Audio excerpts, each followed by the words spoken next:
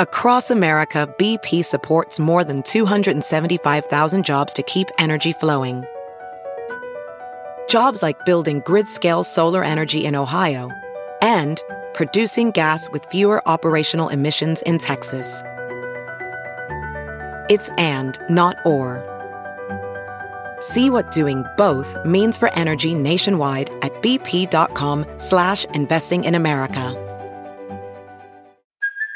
Hey, it's Kaylee Cuoco for Priceline. Ready to go to your happy place for a happy price? Well, why didn't you say so? Just download the Priceline app right now and save up to 60% on hotels. So whether it's Cousin Kevin's Kazoo Concert in Kansas City, go Kevin, or Becky's Bachelorette Bash in Bermuda, you never have to miss a trip ever again. So download the Priceline app today. Your savings are waiting.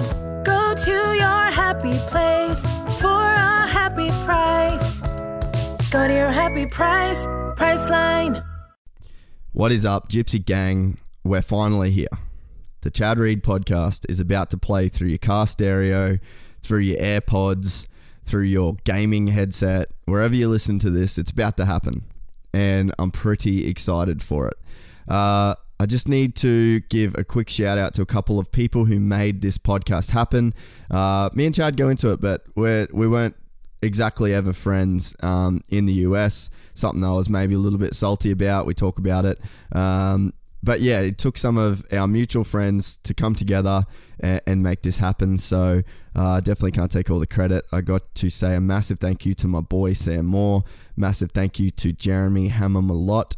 And also a thank you to the guys at Boost.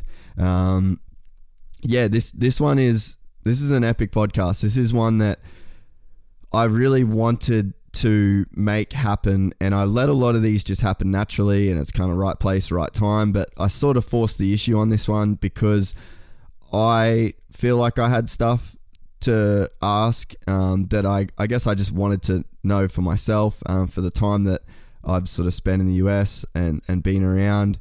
Definitely some stuff that I never really got to figure out, and I've always been curious. So it's a little bit selfish in that regard. But I also felt like if Chad got the opportunity to just speak for a few hours about whatever he wanted, some really interesting, cool stuff could come out of that. He's a guy that's very polarizing. It's a love or a hate type of scenario, and I think that especially in Australia, like there is just, sometimes that tall poppy syndrome that happens, and you combine that with the attitude that you need to have to beat the best dudes in the world.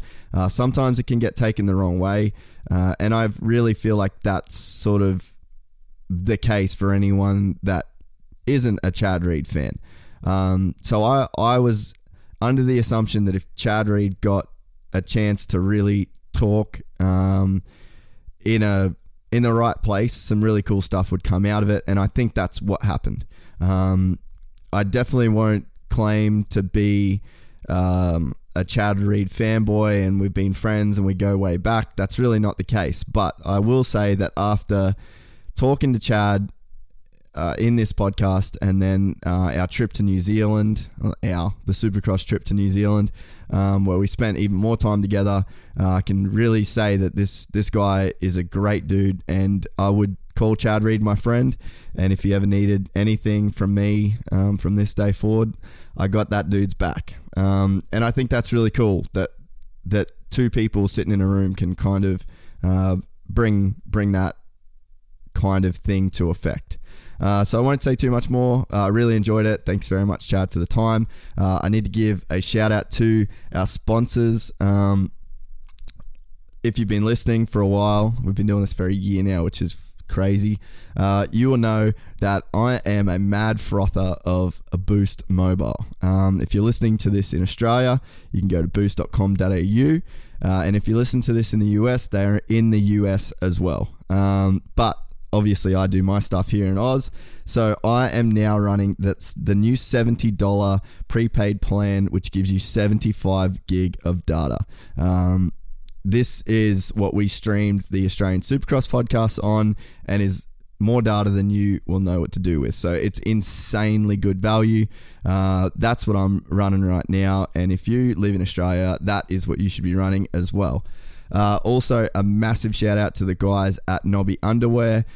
Join the Nobby Nation at nobbyunderwear.com.au. $20 a month will get you a fresh set of duds every single month, and it will be a design that you haven't seen. It's a nice little present every single month. I definitely look forward to it. And this month, December, is a freaking banger. It's by far my favorite design yet, and a perfect time to sign up or sign up your mate for Christmas, or your mum or your dad. They do all sorts of stuff that will rip your head off. Also, I need to give a shout out to the guys at mcas.com.au. They're one of Australia's biggest online motorcycle retailers, and right now they are having a ridiculous Christmas sale. You can save up to 69% across everything store-wide. And then if you type in Gypsy Gang, all caps, you'll get a further 5% off all of those purchases, including the stuff that's already marked down. One of the banger deals going right now is 50% off Renthal Twin Walls, and then they're doing 20% off the Bell Moto 9 MIPS torch helmet. Also, a big thanks to our homies at Rival Inc. Some of the coolest graphics, I think, in the industry, and we are about to launch a collab with those guys. So very soon you'll be able to order your own Gypsy Tales graphics kit. It is new bike season, and if you have just got yourself a fresh 2019 or you're looking for a new graphics kit, maybe you got some new sponos, new race number, maybe you're sporting a number 1 plate because you cleaned up this year, you can head to rivalinkdesignco.com. Go through, you can order completely custom graphics kits, seat covers, plastics, or you can choose from they're all already done designs. And if you type in Gypsy Tales in all caps, you are going to get 15% off your order. So massive thank you to the boys at Rival Inc. Design Co. They jumped on board with us at the Supercross for our live podcast, and they're continuing their support. So support the peeps that support us. Also, just a quick thank you. There's going to be a lot of people listening to this for the first time. We've been running this podcast for a year now, and there is a lot of people who have been listening to this podcast since the start. I just have to say a massive thank you to you guys as we're sort of wrapping up the first year of the podcast. It's been crazy. I never, ever, ever thought this thing would be as cool as it is, and it's got nothing, well, not nothing. It's got a lot to do with the people that's come on the podcast, but it's got so much to do with the people that listen to this podcast. And I didn't think that was going to be the thing that like really inspired me to keep going. This wasn't a plan of like, oh, I'm going to start this and it's going to do well. And, you know, before I blink, we'll be doing it a year. I didn't even think this thing would go past a few episodes. And then once people started messaging through the Instagram and I started seeing people at events and seeing how much people enjoyed this content, that's the thing that has really inspired me. I feel like we're building a community of really great people. So I just want to use this episode and this intro to just say thank you to all of those people for your continued support.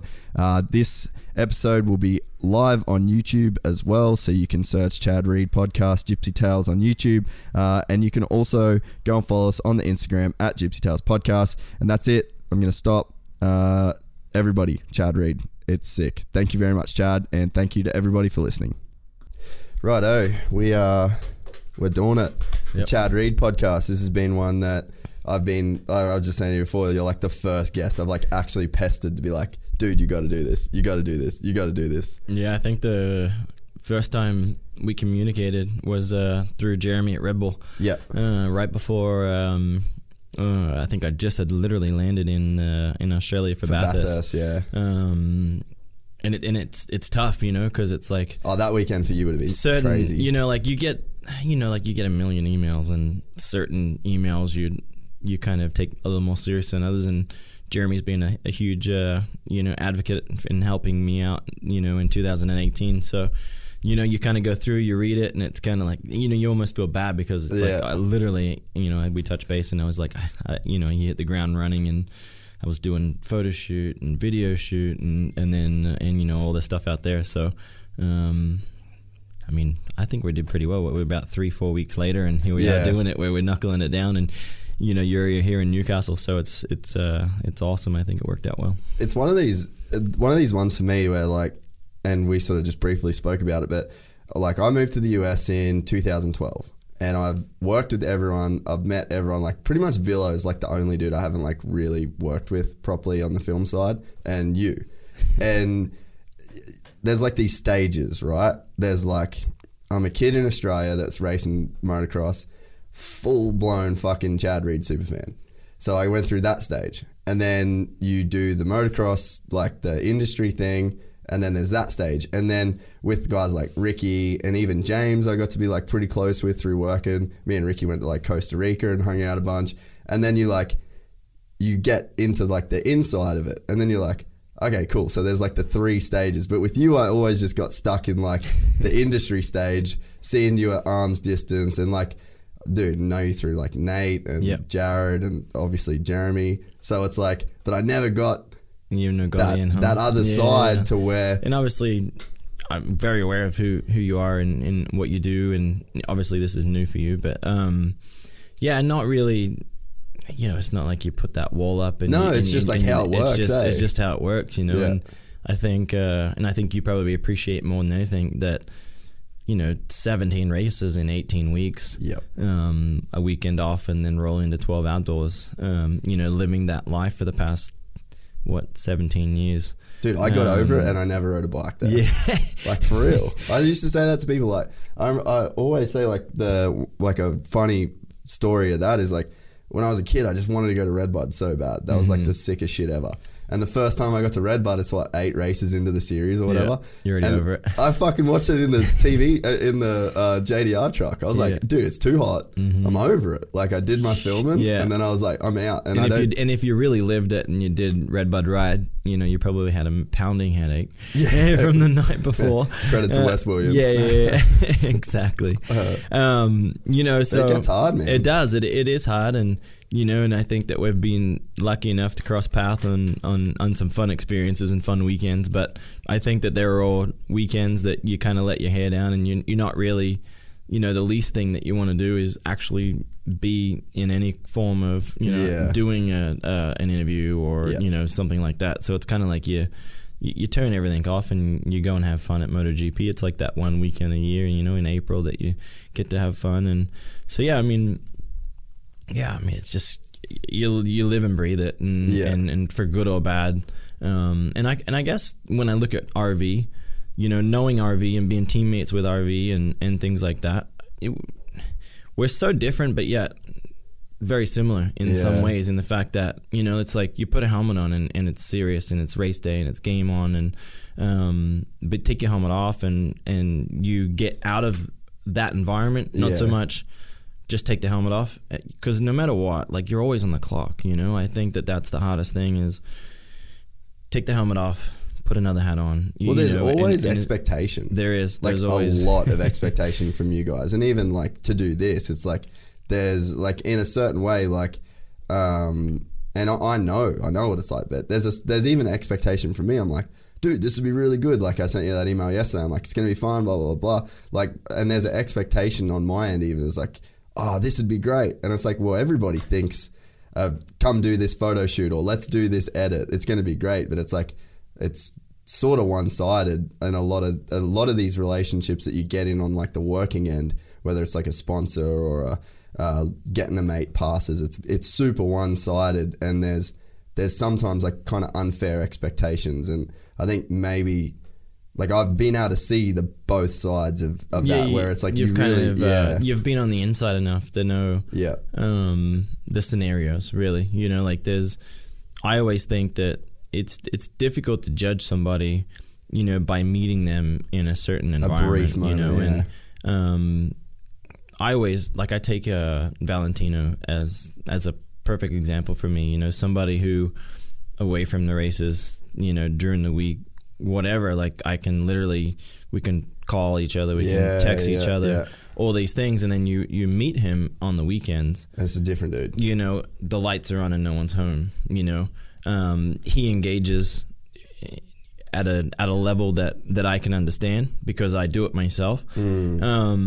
But there's like the brain's ticking, like he's there, but he's elsewhere, and I think that like as I get older and as I maybe become a little bit more aware of what I'm even doing, because you don't realize you're doing it, but when you start to be around these people that are equally going through the same things that you are, it's really interesting to me, and it's like I noticed it a lot this year at MotoGP, like I kind of just different things, I could see the gears ticking over. The gears ticking over, and and you see the time that he spent with me, the time that he spent with my kids and my wife, and it was like it was a he wanted to do it and he was there, but there's a part of it that's not there at all. There was a job to it. There was a routine. Yeah. Because though he engaged with us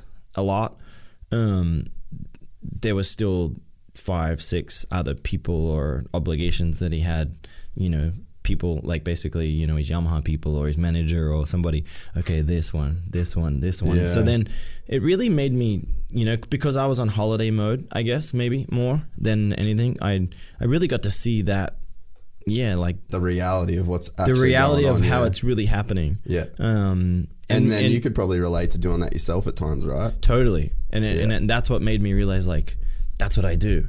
Like it clicked right then and there, and I was aware more of what I do, and it's not something you choose to do. I just think it's something that it's probably why we can do it.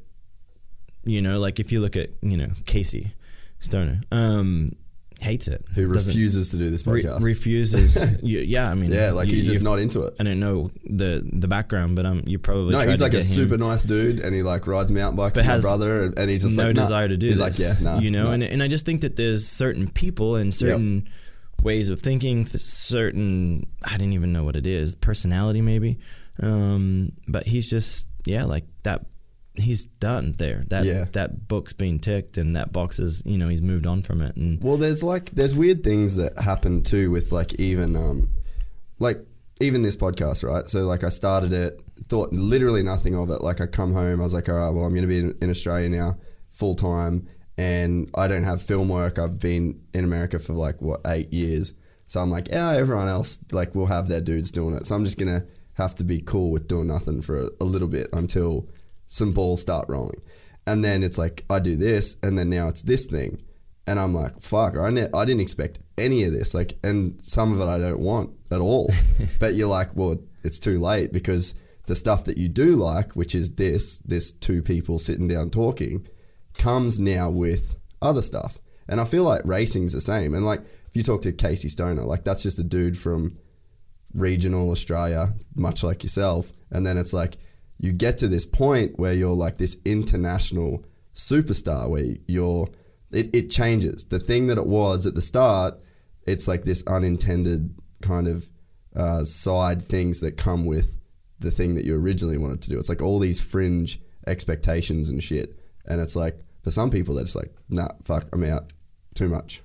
Yeah, and I think it's how you deal with it, I guess, and I don't think that there's a right way or a wrong way, because in my opinion, whatever's true to you is what's true to you. And if you feel one way about it, and clearly Casey has a way, and I'm 36 years old and still doing it, and I in some ways there's parts of it where you're, like in this scenario, it's like I'm in my hometown. Probably my first time back to my hometown since 2016 with my family. So it's like, when you look at the big picture, do I want to be doing an interview in a studio for a couple hours, and my family's off, and this is basically a day gone? Yeah. You could look at it and go, no, I don't want to do that. But then it's like, life's quick. You got to get out there and you got to embrace these moments, I think, and that's maybe what's different from Casey and I.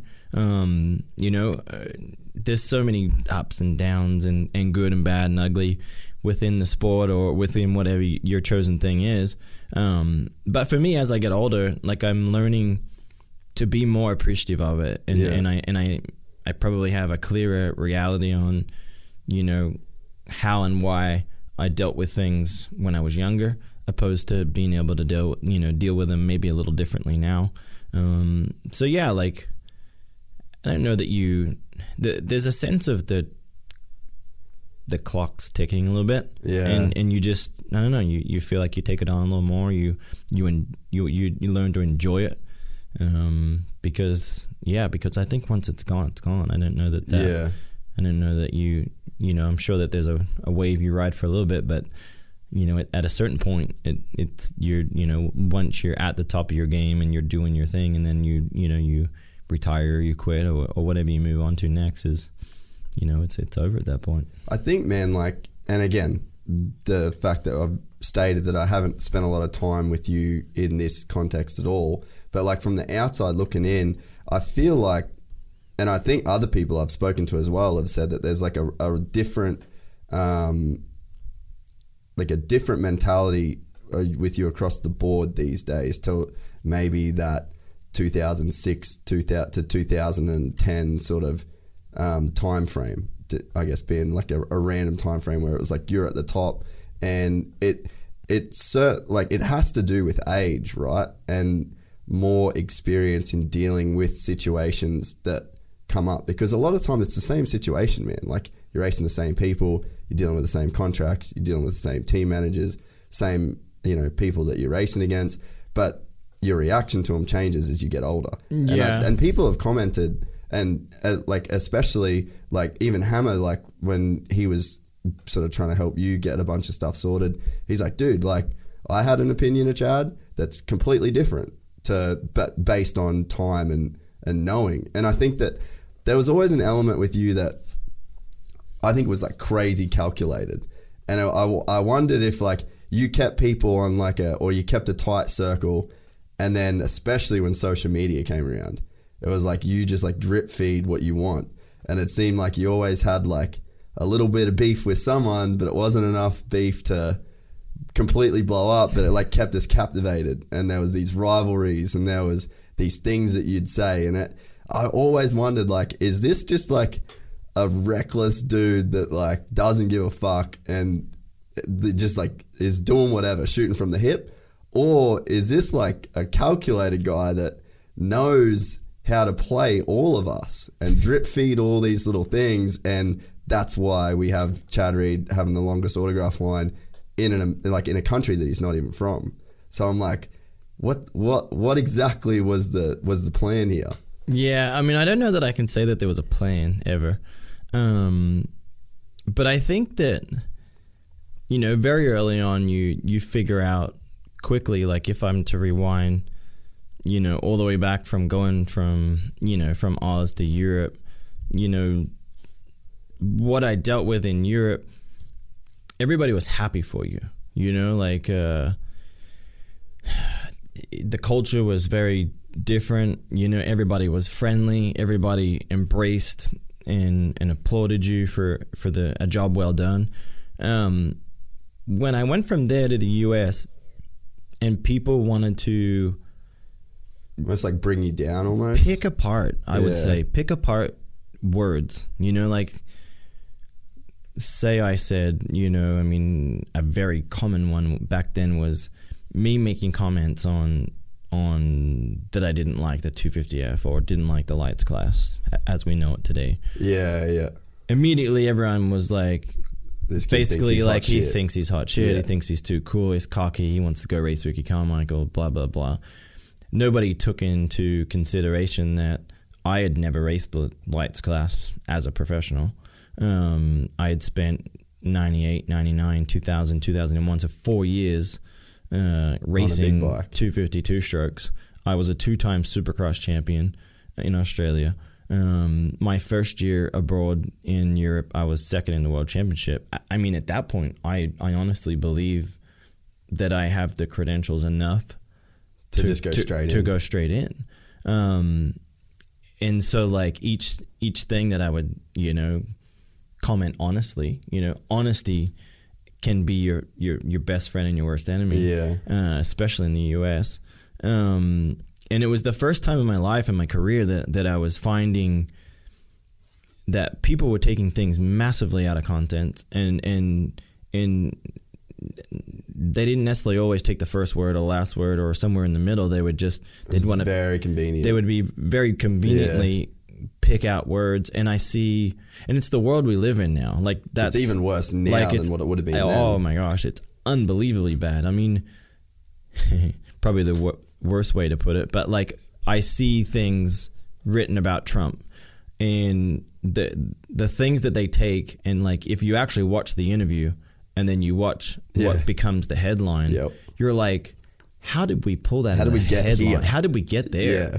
And so, though Trump's a terrible comparison, it's a way that, like, for me as a 19-year-old kid, you know, that was on this just unbelievably steep learning curve. It was tough, you know. So you kind of go into your shell and you put your guard up right away. Yeah. You know, and I think that basically those early days and how I got treated, how I got you know, seen, and my words being picked apart, made me aware of it. Didn't, you know, like my goal never changed. Like the goal was always, you know, okay, they don't like the things that I say, but that's me, and that's truly me. You know, like if you ask me a question, 9 times out of 10, I feel like I answer it honestly, and I give you an answer, where other people maybe give it in a different content and like kind of dance around it and be politically correct. Maybe that's not, you know, maybe it's not right or wrong, but it's just not, for me, that's not true to me. You know, like that's, you ask me something and I tell you what the answer is, you know. People love that, people hate that, and I think that over years I went through a stage where they hated it, but now it seems more like people embrace who I am, what I bring to the table, you know, and I think that people see more the positive side of it. I've obviously learned to shine light more on the positive side of it. But yeah, like all along, it was just, you know, giving people just enough that they loved it or hated it. It really wasn't a game. It wasn't something that I sat down with somebody and planned, but more just that feeling of, I'm just going to give you enough, you know, like you kind of hold everybody at arm's length. Yeah. And that's honestly the impression that I got. Yeah. And like, man, like I'll admit straight up that I was like, I looked for reasons to not like Chad Reed when I was in America, because, and there was a part of it too, like honestly I was thinking about it last night, and I was like, you know what, like I'm going to be fucking super honest in this podcast. And again, like I think people enjoy that. And I think, like I was thinking about it and I was like, man, like dude never really did anything to me. There was never any real beef there, or like there was no reason. There was like barely, you know, not even on your radar. Yeah. But I actively looked for a reason not to like you. And I think that there was a part of me that was like excited to be this Australian in America. And yeah, I wasn't racing, but I felt like I was killing it in my own right. Mm-hmm. And you were like the godfather of that. Mm-hmm. And to me, I was like, oh, I wanted to share that feeling of like sticking it to the Americans, and you know what I mean? Like that Aussie kind of underdog spirit. And it like, it just, I didn't get that. And I was like, oh man, like fuck Chad Reed, you know what I mean? And it was like, and I'd get it from people that I just didn't even want it from. And I think that's a very Aussie way. It's full on, I'm not exempt for that either. You know, like I probably more times than not revert to that way of thinking, because it becomes so natural, because it's easy to put it on someone else. You're instilled with it from a kid, because I think that, you know, like one thing I really struggle with is that tall poppy syndrome here in Aussie. You know, dude, it's you know, like they love you on the way up, and then you get to that point, and then they hate you for all the same things that they loved you for on the way up. Yeah. And so when you start getting some heat from your country, your people, you become, I don't know, that you just,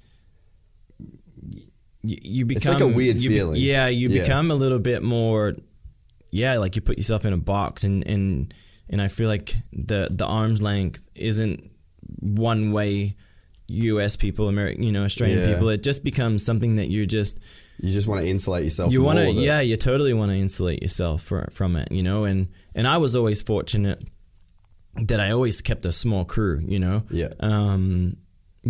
Obviously Ellie's been there from the beginning. Right from the early days. Truthfully, one of the biggest things that we had against us was my mom and dad. So when you have family members going against you, I just think that you start off immediately the Aussie way of thinking of fuck everybody. I'm going to prove the world that we can do this. Yeah. So I think starting off on that foot, the Aussie way of thinking, got me to where I am today. But it comes with a bit of baggage personally you have to start to share. It definitely come with baggage, and it come with a way of thinking of, not letting anybody in because it was you and it was me and Ellie versus the world. Yeah. And so... Which, that's productive. Like when you really have that mindset. Like it honestly is, dude. It worked. Yeah, it does, man. Like it got me to this point. And that's why I think that people use that for fuel. And like, I always... Like historically, your best seasons were always when people expected you to do the worst. Yeah, and I think that whenever there's an energy that comes with that, right? Totally. Whenever I've had my back up against the wall is typically when things have gone more right than wrong. And I think that we're, if we're talking present, I think coming off of 18, like it was just a horrendous year. And I think that the easy thing to go up against is like everybody forgets. I don't know that they forget, but they so easly want to say, well, he's 36 years old, and I can honestly say, and until I'm proven wrong, or at least until I lose faith in, I don't think that I sit here today any less competitive, less strong, less aggressive, like whatever it is, than when I sat here at 25 years old, when I was Supercross champion last, or when I was 28, or when I was 30 or 32. Some of my best years have been post 30. Was it what was that? 2012? Was that the year you hurt your knee? Yeah, I mean, honestly, I think that like you chipped away at my ice heart that year. 2012. I think I go on and be champion. I really do. Dude, it was. I was right there. I was right there when you crashed, bro. Yeah. I was like, oh. Fuck, you and Villapoto were just sending it. And it was fun. It was one of those moments, tell that. One of those years I was in great shape. But for me, it's not always about my shape. Like we all talk about like how physical the sport is and things like that. For me, it's the feedback you get from the bike, feeling one with the bike and just feeling like whatever you instantly think in that split second. It's going to do what you think. And you get that feedback just going, give me more, like that 2012, Honda was just ridiculously good. I really think that we were just starting to get on a, on a bit like of momentum. There was totally momentum, like, I mean, geez, at that point we were only round 6-7 in because we had just gone east.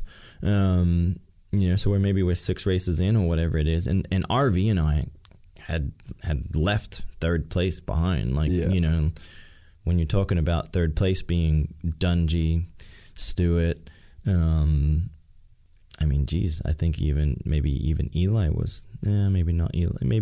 Eli wasn't there yet. Was that his last year? I think it was his last year in the last class. Yeah, something like that. But Wyndham was still around. But just like we'd just separated ourselves, and we were kind of going to that next level, and nobody had come there yet. To blow out my knee at that point, I think I was 2 points down to RV at that point. So did you win San Diego that year as well? We went all the way down to the last lap. I think I led it most of the way, or maybe I passed him 2 laps to go, and he passed me back on the last lap.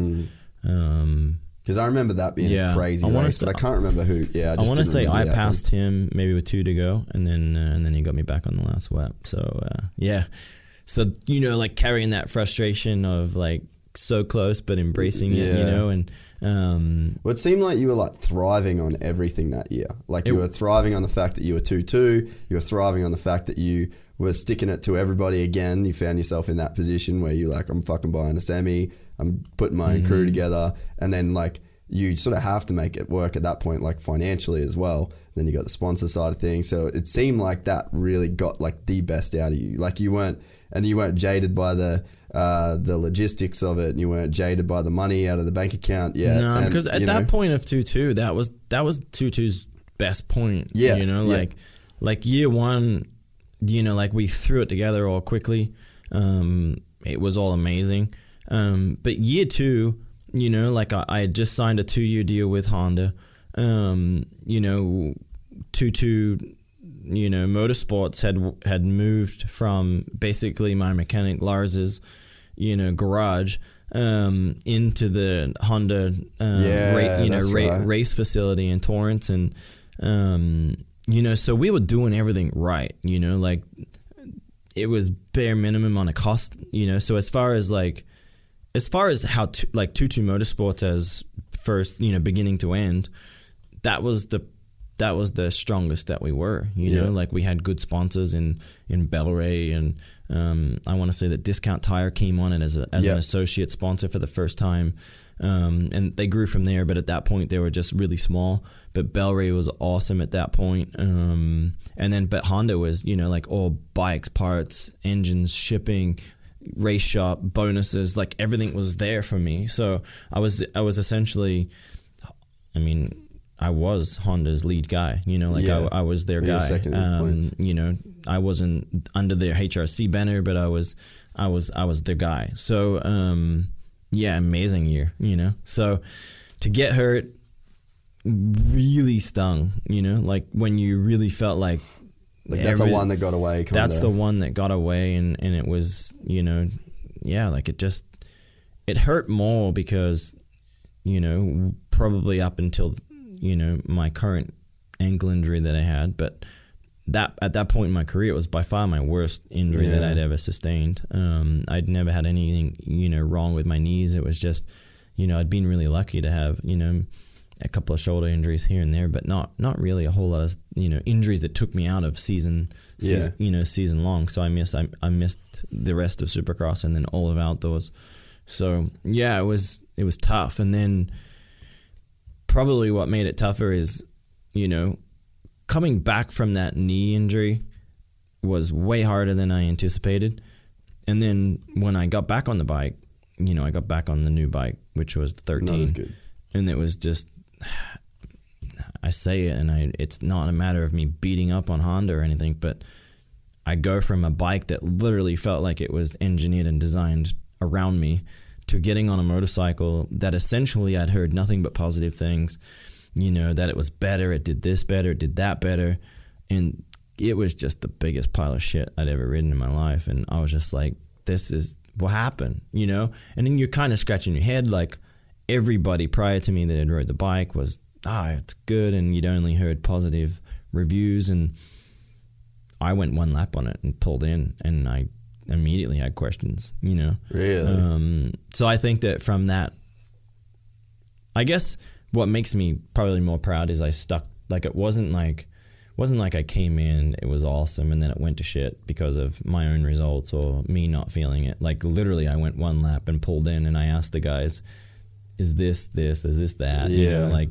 throwing questions all at them, and immediately I think that, you know, everybody around me on 2-2 and Honda knew that it was going to be difficult because, you know, a lot of the things that I complained about and a lot of the things that I made aware to them wasn't, you know, an easy fix. Wasn't easy fixes. Yeah. You know? And dude, like, I mean, fuck, hopefully you'll admit this, but so many people will ride like, I'm going to go ride this new James did it. I'm going to go ride this new Yamaha. Oh, fuck. How good is this thing? This is the bike.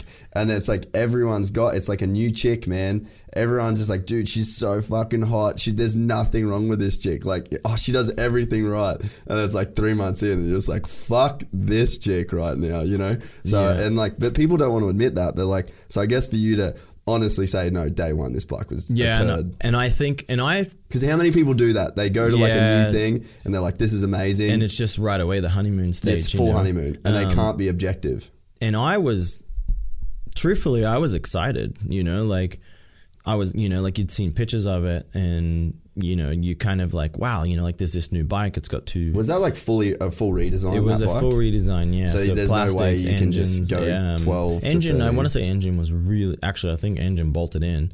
But chassis was the biggest thing. It was all chassis. Unfortunately, the chassis just didn't work quite the same. Ergonomically, it never felt the same either. As immediately sitting on it, it was different. But that's the good and bad about new bikes coming, and that's what's so scary about it. Everybody gets so excited about new bikes. New bikes scare me, probably because I've been on the less fortunate side, and maybe that was even just a re-stimulation of older years as well. I mean, I went from 04 to 05, and we got told at Yamaha that this new aluminum frame bike, it was going to be underweight. We're going to have to add weight to it. It was going to be all the same. Yamaha did something unbelievably amazing where they figured out aluminum that no one else could, and and they sold it hard. They sold it hard, and then immediately same thing. First day riding the bike, we struggled, got to get to a point where, okay, now it's rideable. We go back on to the 04, and then that's when you're like, oh my gosh, like we're not even close.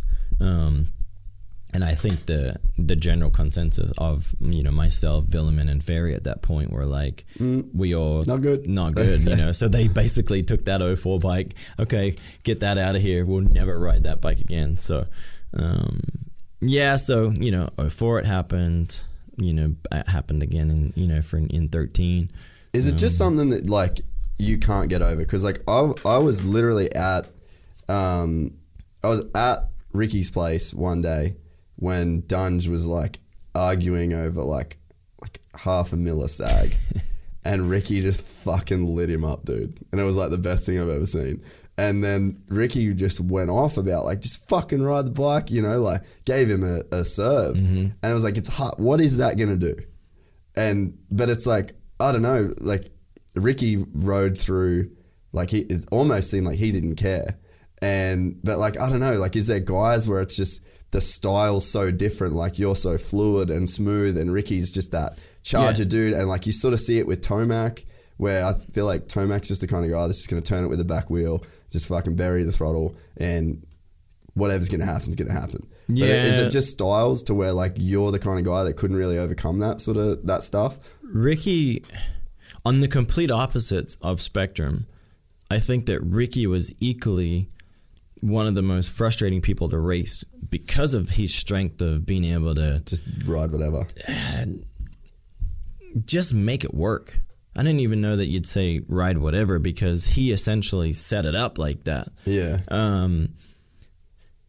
When I look at Dunge, me and Dunge, and I probably know more than anything because when we were teammates at Suzuki, we, like if let's say there's a setup or a family that, like me and Ricky, as far as like clamps and chassis, like when you talk about like chassis flex and clamp flex and swing arm, your linkages and things like that, Ricky and I were spot on. Like whatever he chose is what I chose, vice versa.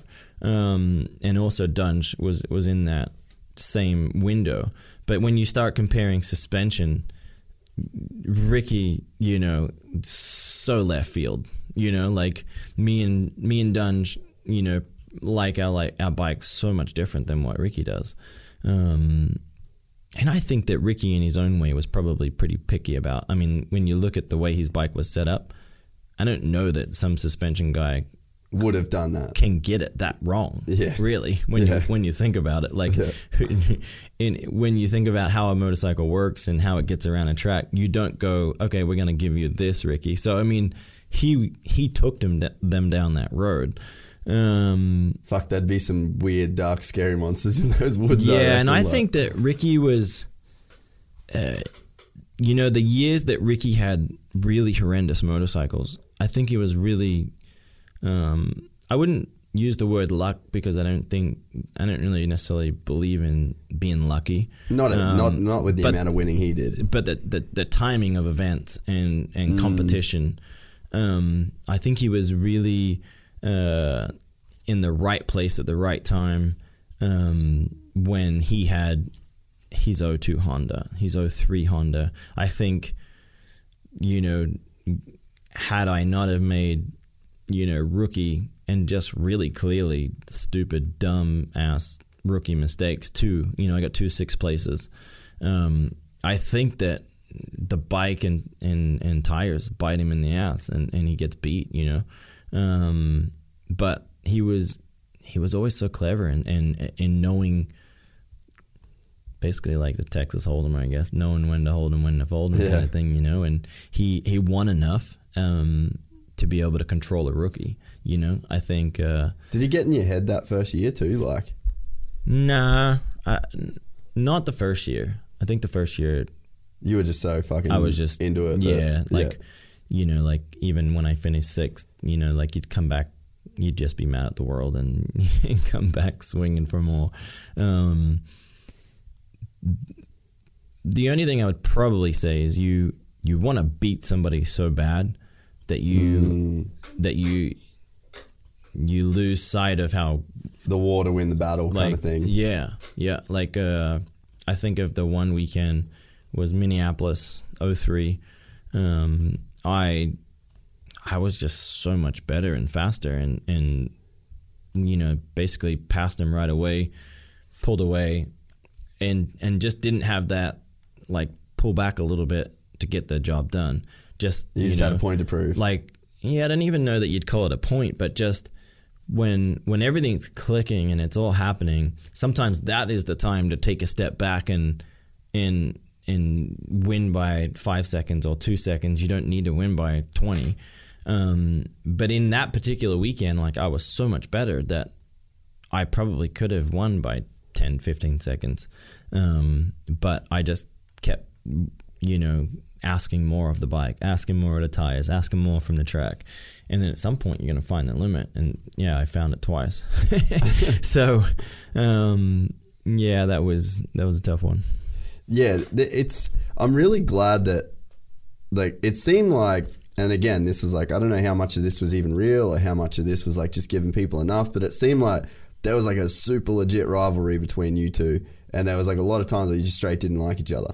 And now you guys are like always going back and forth on Instagram. And it's like, to me, I think it's cool because it's like there's you, there's Ricky, and there's James. That were the top of the sport. I feel like everyone that's come after that, whether it's like Dunge and RV, it's like they're just this little tiny level down on like the superstardom, the money, the private jet era, the competition that you guys had was just like so fucking intense that's all we saw. And I think like, there were so many great dudes like David Villeman, Tim Ferry, and Andrew Short, and I just want to watch these 2 dudes and then these 3 dudes. And it was like, no one else can relate to what you guys went to except you 3. James is a fucking write-off. Like, we're not, we can't really even go there anymore. So now that just leaves you and Ricky as these 2 dudes that really knew what it was like to live through that time and experience the same things. And it's like, if you 2 never kind of like made up and became friends, you're on a fucking island, bro. Like, who are you going to talk to about the craziest, like some of the craziest shit that's ever happened in Supercross? Yeah, I think, I don't know that I would ever use the words, like Ricky and I never felt that Ricky and I had hate for each other. We just had this insane competitiveness about us, and that never got turned off. There was always a massive amount of respect. Like when you look at the big picture, once upon a time it was only 99, 2000. I had Ricky's old Oakley poster where he does that massive whip in my room. And then 3 years later, you're racing him. 3 years later, you're racing him. So, like, I just had this ridiculous amount of burning desire to kick his ass. And he had won so much. Like in 2002 when I was here, he went 24-0. It was his first 24-0. And I just remember like the whole season, like, dude, like this guy wins too much. Like it's time to somebody to come in. I can be that guy. I can beat him. And fortunately I was able, to beat him and get in there and fight with him.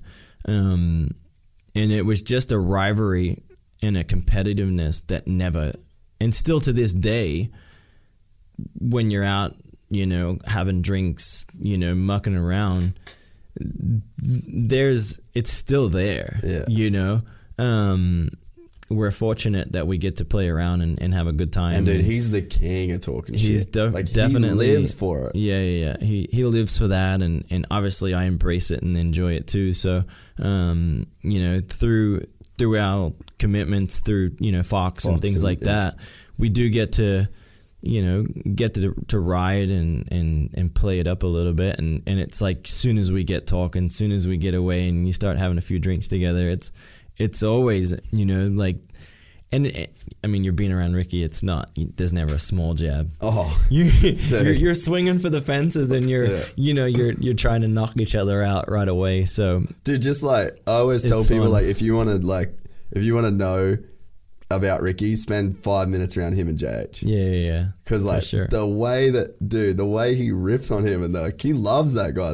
They're best friends, and it's just non-stop, man. And one of you, actually, from my understanding, his best friend. Yeah. An agent. And JH has him blocked on Instagram, for a long time. I think he's unblocked now, but I think it's... Dude, I went to Costa Rica with them for a Fox shoot, and we were at dinner, and I can't repeat the story, but he's like, dude, you have to tell that story. I'll ask you after if he's told you that story. But he's like, you have to tell the story, dude. And then JH is like, you make me do this every time. And he was getting all embarrassed, and he's like, I'm not telling the story. And he just wouldn't stop until he told this insanely embarrassing story. Yeah. And it was just relentless, and just the entire trip, we were just fucking losing it. Yeah. So that's what's always fun. And I just think that, but so it was never a legit rivalry, or a bad blood kind of deal. I feel like James and I, right from the beginning, it was bad blood. It just... Do you think it was maybe the age thing too? Because you guys probably are really age. Close. We're closer in age. Although, really, I'm in the middle. The same gap to Ricky. The middle child always struggles. Yeah, right. The same gap to Ricky is, I believe, the same gap from me to James. So, I don't know. I just think that James was more of a, I don't know how to take it, or put it into words. I know that a lot of things that probably I took to heart or was really pissed off about was a lot of the racial things you get with James. And I don't necessarily think that James was saying all these things, but a lot of the things saying, when we would have a rivalry and then the racial stuff would come in. What kind of racial stuff got said? More just just fact of that I don't like black people, whatever. And it's you got Aboriginal heritage. I was about to say, with my heritage and my background, probably why I was so sensitive to it, because, my own grandfather was black. So it's for me, I grew up loving them. Yeah. 100%, So and actually in my opinion, James and his family being in moto as African Americans, I just think that that's rad, Yeah. Everything about it.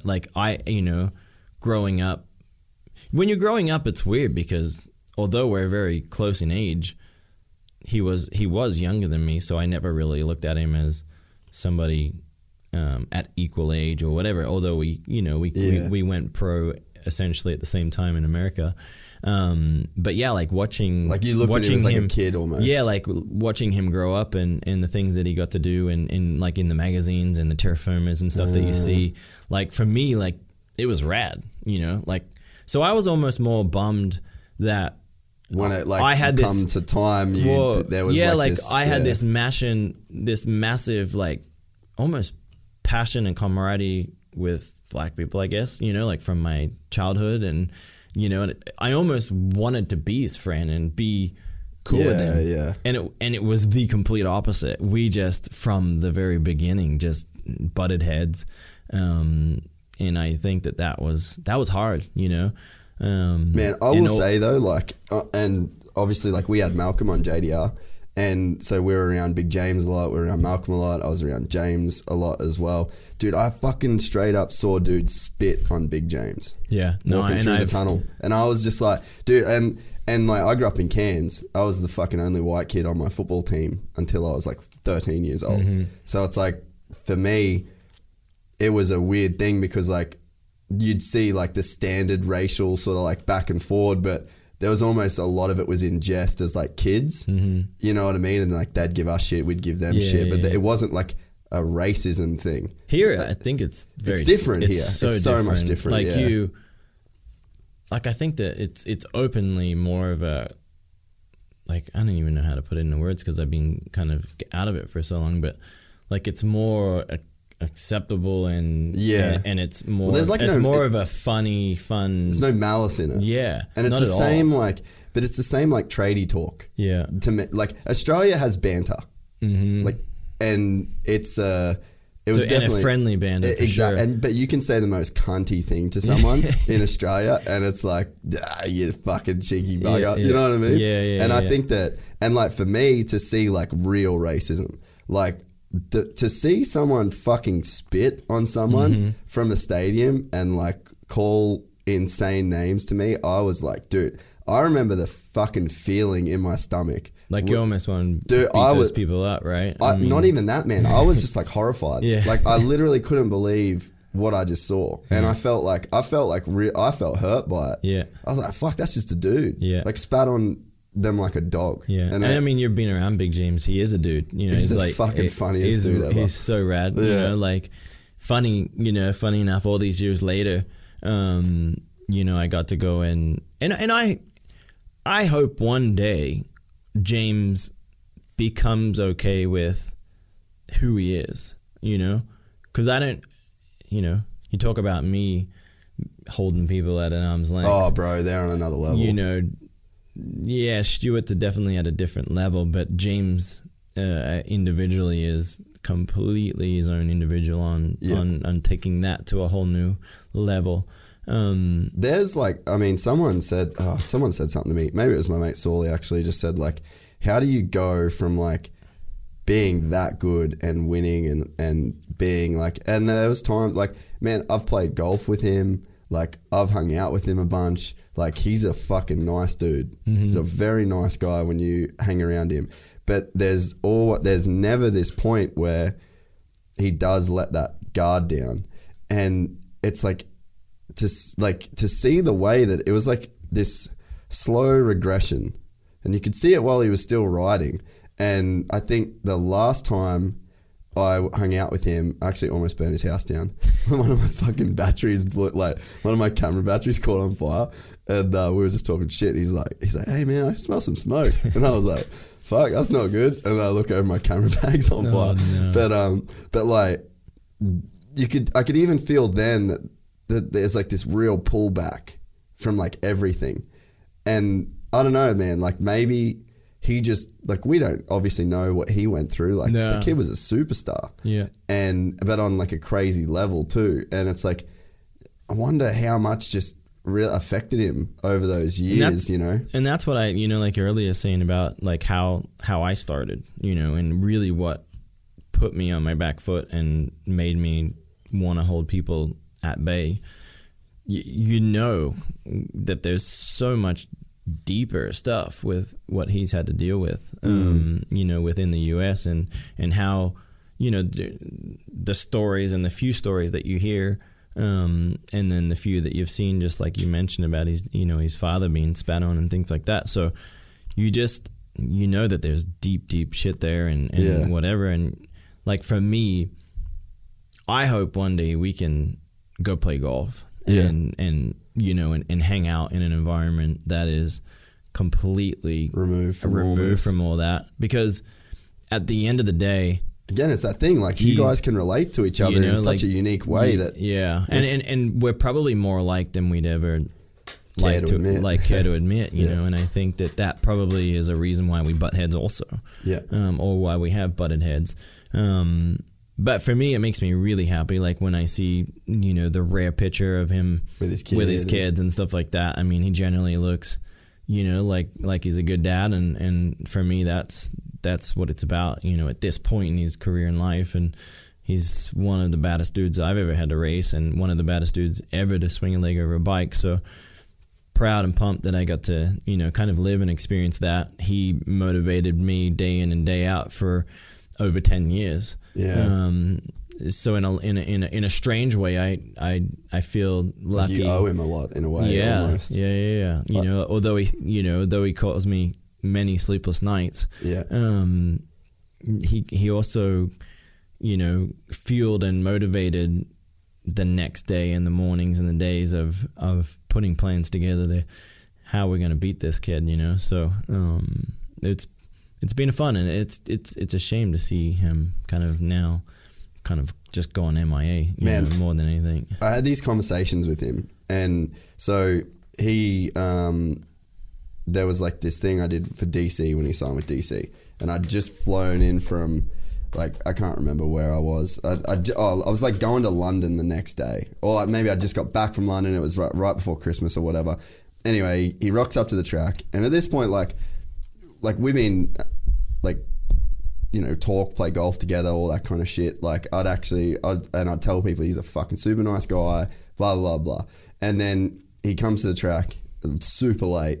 And I was like tripping. I'm like, fuck, I want to get back to California. I've just been in London for 2 weeks. I got to go to California. That's a shit flight. Got all my camera gear. I just want to go. I want to get home. And then he gets the track late. And I was like, all right, dude, whatever. It's all good. I get it. And then comes there, does like 2 laps. And then he's like, the bike sounds weird. And then I'm like, all right, cool. Well, fucking let's get on another one. Like, let's make this shit happen. And he's like, nah, man. Like, I think we need to get it checked out. I'm going to send the motor back to California. And I'm like, dude, I've fucking ridden bikes my whole life. There's nothing wrong with that thing. Like, you're good. Let's just bust this shit out. And then he's like, all right, I got to go. I got some shit to do, but I'll be back. I'll be back tomorrow. I'm like, my flight leaves tonight.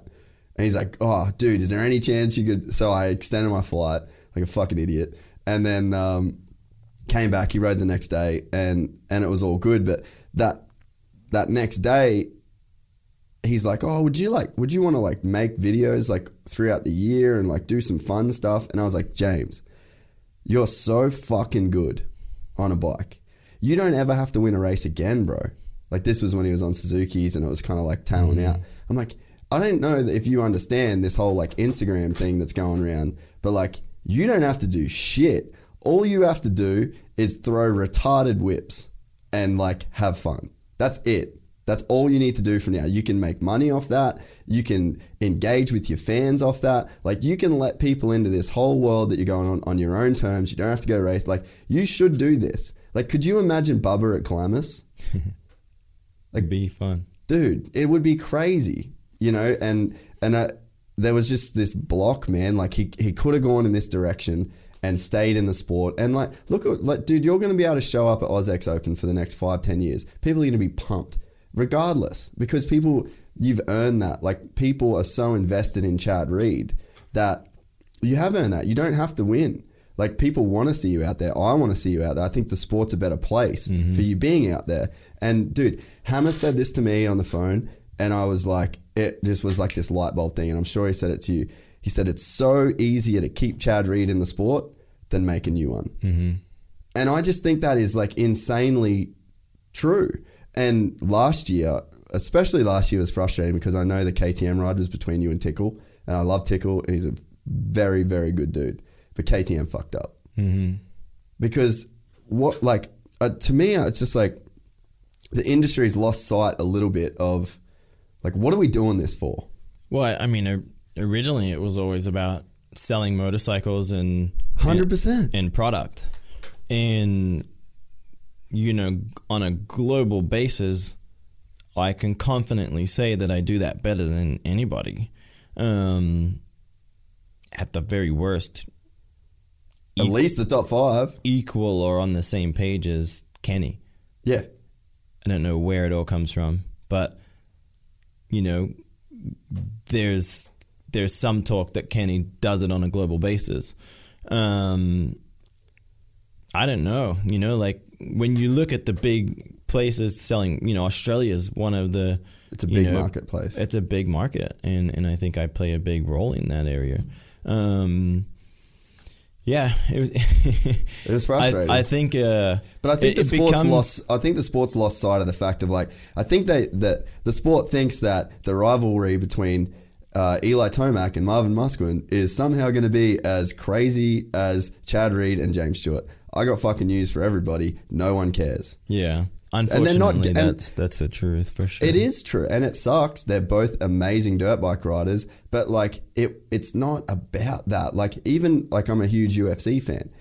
Win or lose, people want to see Conor McGregor fight, and it's because there's this transcendence that happens. There's this magic fucking special sauce that no one really knows the recipe to it. You had it, Ricky had it, James had it, Travis has it, K-Dub has it, McGrath had it, and it's if you look through history, and for mine, it's you've got the Bradshaw era, then you got the Stanton, Jean-Michel Bale era, and then you've got McGrath comes along, and then him and Emig, and then it's then Ricky comes along, and then you dethrone Ricky, and then James dethrones you, but then it stops. Mm-hmm. And I don't know why, I don't know what happened. Maybe it got too clinical. And it got... I think the changing of the guard was Ricky, Ricky... It got too serious. Ricky took it to a whole new level of being serious. And, I think it was... There was such a part of the sport, I don't ever believe, or I don't buy into that Jeremy didn't work hard, or, the races were still 20 laps long back then. He was so unbelievably talented and so much better technically than everybody else. Maybe he didn't have to work as hard as Mike LaRocco or Jeff Emig or Larry Ward, but he was able to technically be so much better.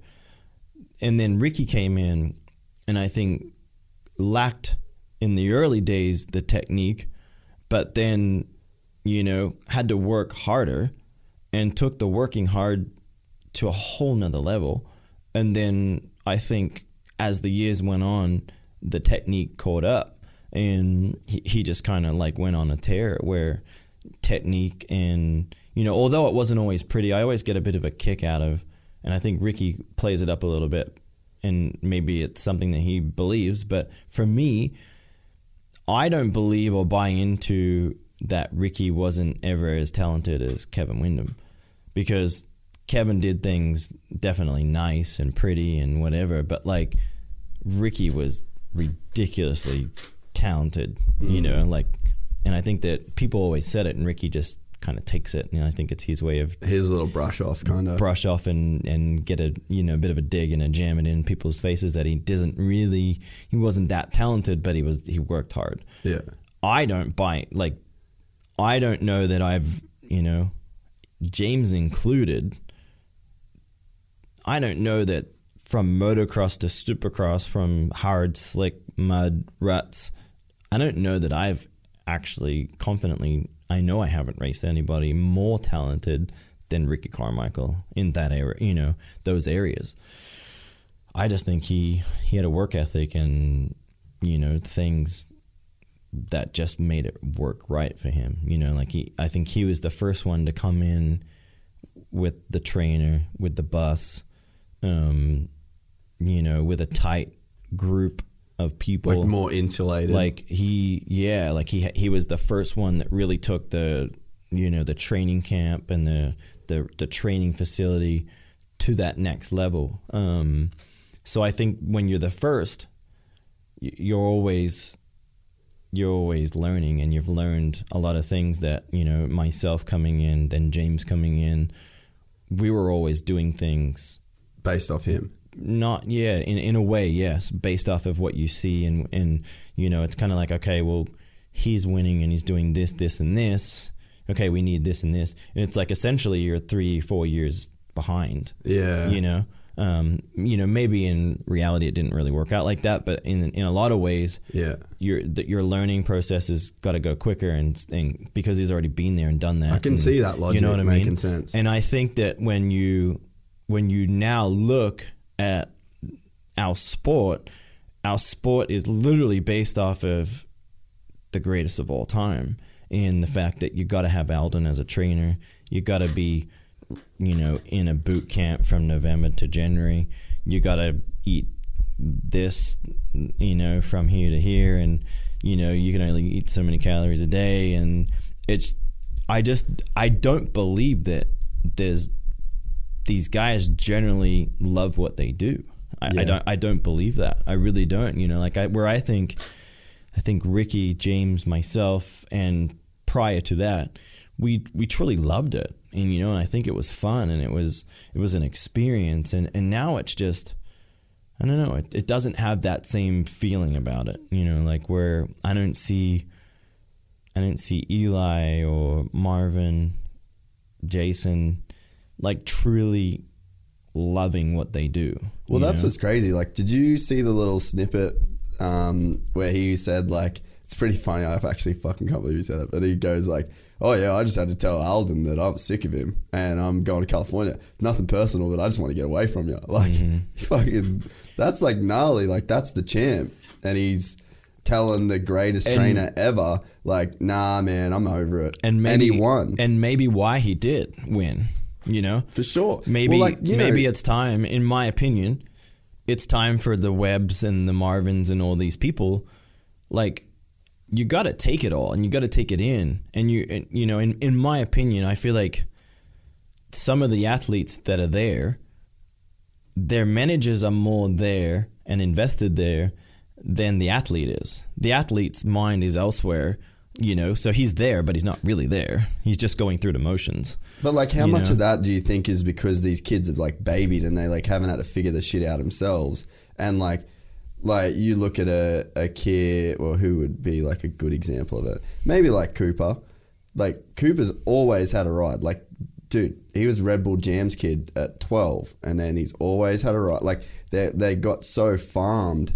They didn't do the motorhome busting like you and Ellie did at 18 in a different country. And there's some real life shit that went down in that kind of era that you grew up in. And I feel nowadays you've got the manager that comes along, and then the boots are done, the goggles. There's there's a dude for the drink bottle, there's a dude for the Dunlop hat, there's a dude for the tool water can, there's a fucking guy for everything. Yeah. And and it was honestly one of the things that I used to see with James as well. And I'd be you've just got a guy for everything. And then but what are you really handling? The substance is winning after you've had to go through all this bullshit. And for me, I spent all week trying to get ready for that live podcast this weekend. It was a fucking nightmare. I didn't sleep, I didn't get to train, I didn't get to do anything. I was stressed out, I was fucking arguing with my girlfriend. Yeah. But then when it was done, I was pumped. And I felt a lot of accomplishment, and I felt great about what I'd done, because I actually had to do some shit. And it's not to take away what they do on the bike, but it's just this tiny little Groundhog Day that they exist in, because everything else is kind of taken care of these days. There's a guy for everything. And I think that it gets to be a slippery slope when you've got a guy that's acting on your best interest. So with James, there'd be a guy that you'd have to call, and you'd go, hey, we need to do this shoot with James for Bell. And Bell's asked us to do it, and they want us to go through. And then you've got this guy that's vetting his schedule, and I'm going to have to check with this and check with that. And man, he's kind of not feeling it at the moment. And it's I feel that those dudes are just justifying their job. Totally. And then they're going back to James and be oh man, you have no idea what I've had to deal with this week. I had all these guys call me, and these, so I am doing a lot of work. Let's keep this paycheck coming in, essentially. Yeah. And I think that's probably, I'm at that point in my life where my timing and my image and my likeness is more important to me than ever. I recently, a year ago, just got rid of my long time agent and, just kind of wanted to do it alone. Because it just feels like, once upon a time, these agencies brung a lot to the table. And not in a disrespectful way, but like when you look at action sports, when you look at motorsports in general on a global basis, sponsorship doesn't exist like it used to, So I think with respect to the agencies, that we're in a different time, Now it's all social media. And if you got a tick, you can DM anyone. Right. Like, so like you go to I want to go to Toyota or I want to get Ford. This is going to DM Ford. They're going to see that shit if you got a blue tick and 800,000 followers. Yeah, exactly. It's a different era. It's definitely different. And I think that,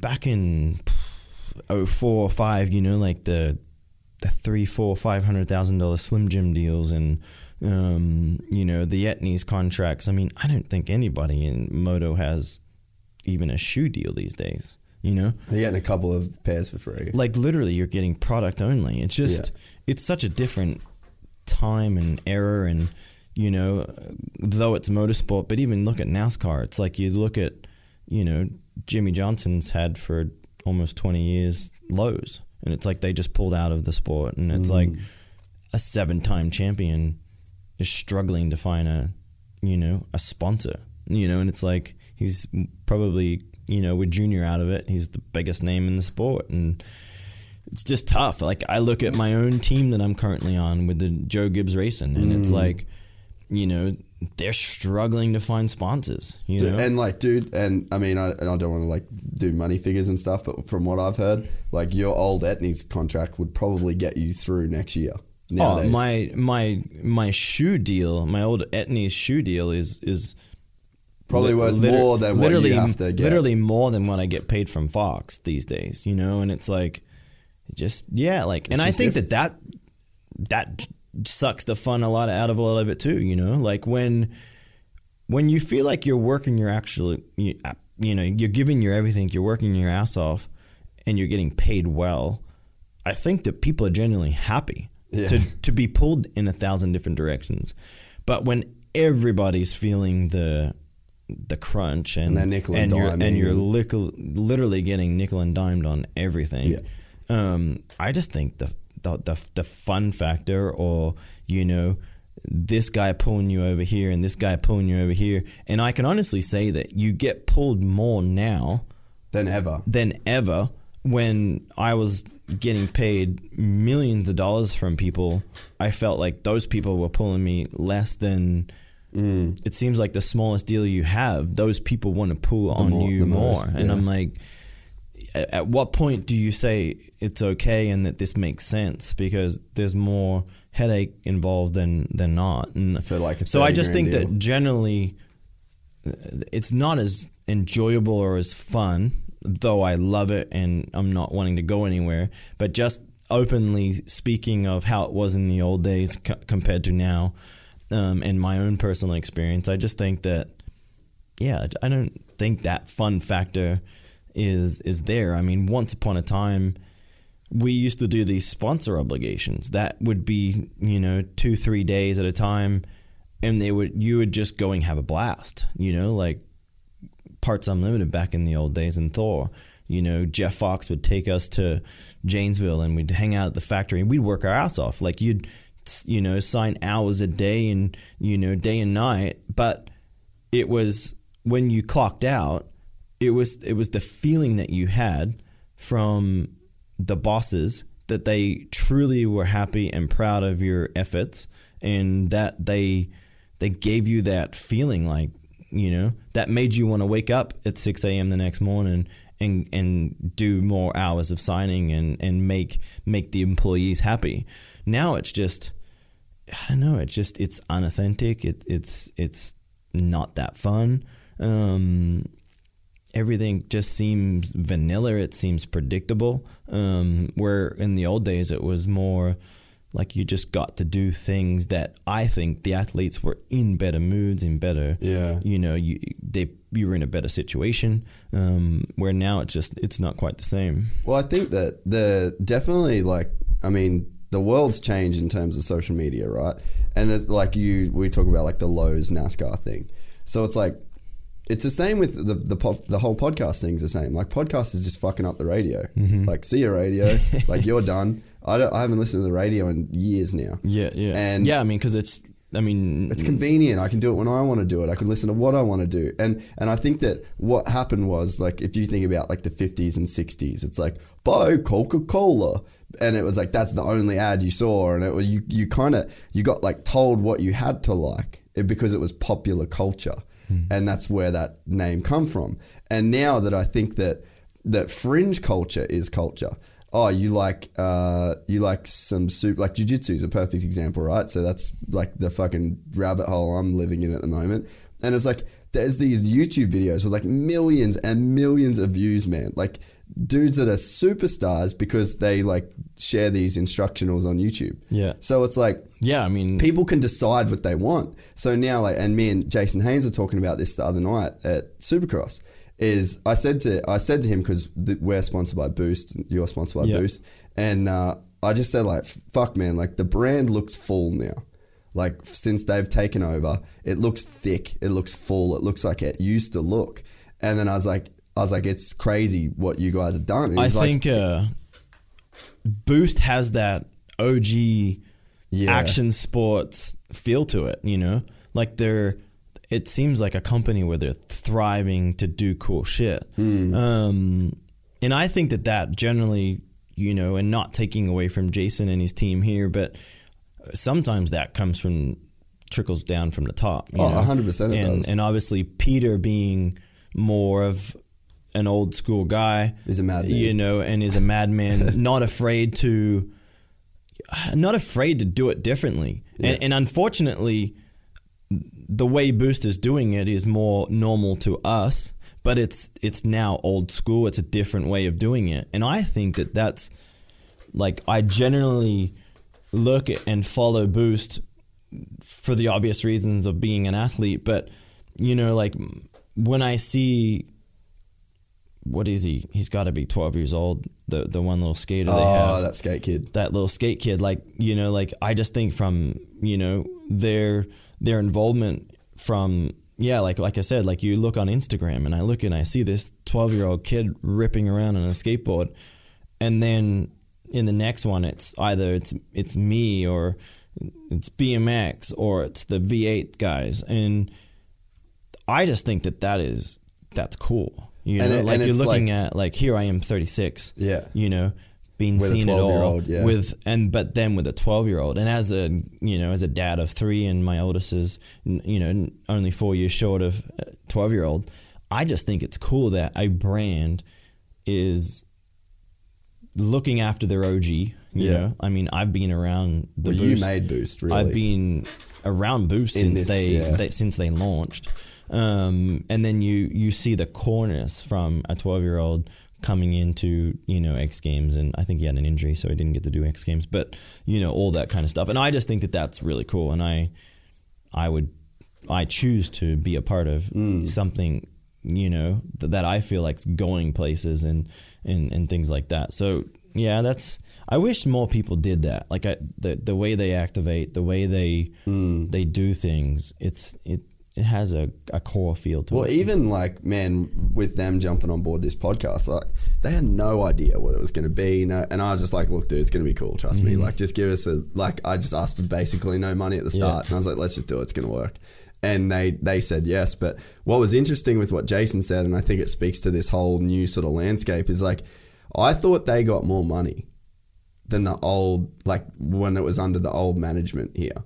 So I was like, so what I thought was that Peter gave them like way more money, and then they just got to be everywhere, right? But what it was, like I was talking to Hainsey and he said, dude, it's the same budget. And I was like, how did you do this for the same budget? Like I don't get how you can just be everywhere.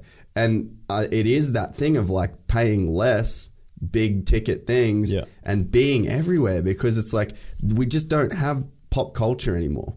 You've just got hundreds and hundreds of subcultures, and in each of these subcultures, there's like so much relevance, and there's such a thriving population of people. And it's like nowadays, unfortunately, if you want to be a company that's killing it, like Fox, they make mountain bike gear, they make chicks mountain bike gear. Like there's so much to compete with people's attention now that it's not good enough to just have the NASCAR bonnet and that's going to inspire millions of people to go. It's not about a logo anymore. Exactly. Sure. Like, and it's like a good and a bad, because it's like the money's not there in the way it was to like go to the extreme the way that you guys got to go to.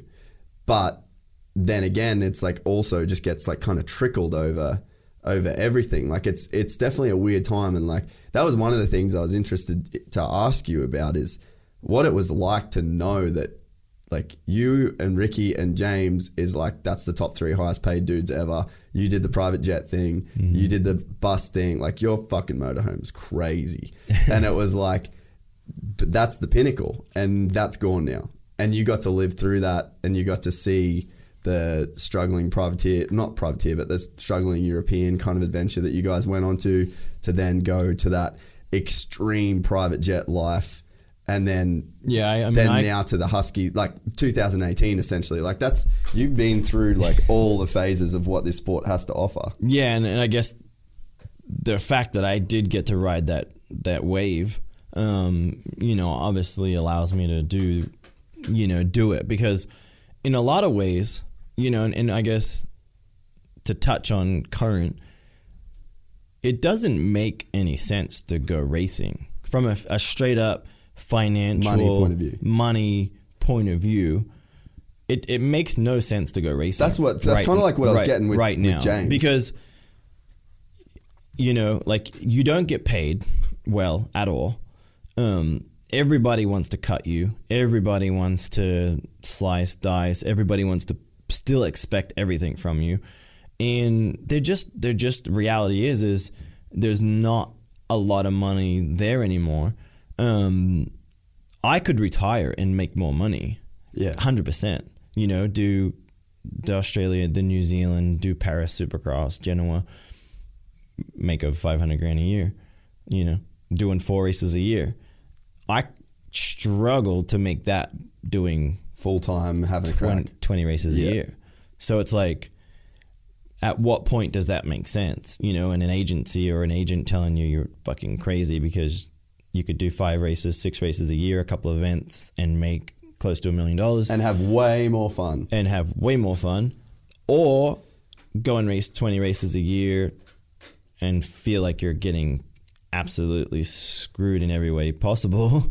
But for me, the risk you're exposing yourself to is like insane. But for me, I have rode the good days, so because like, realistically, there was once upon a time that I wouldn't even consider swinging a leg over a bike for less than $5 million.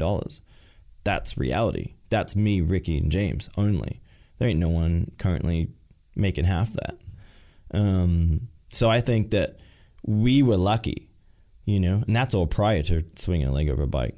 That's not bonuses, wins, championships, Etnies deals, all those kinds of things. Slim Jim so cash. I think that, I feel really fortunate that I got to live that era, because it really did. It went from my stepping into the US, it was already going like that. Motorcycle sales and clothing and everything. The sport in general was just on fire until, and it was in tandem with the whole. It was in tandem with like the freestyle thing too.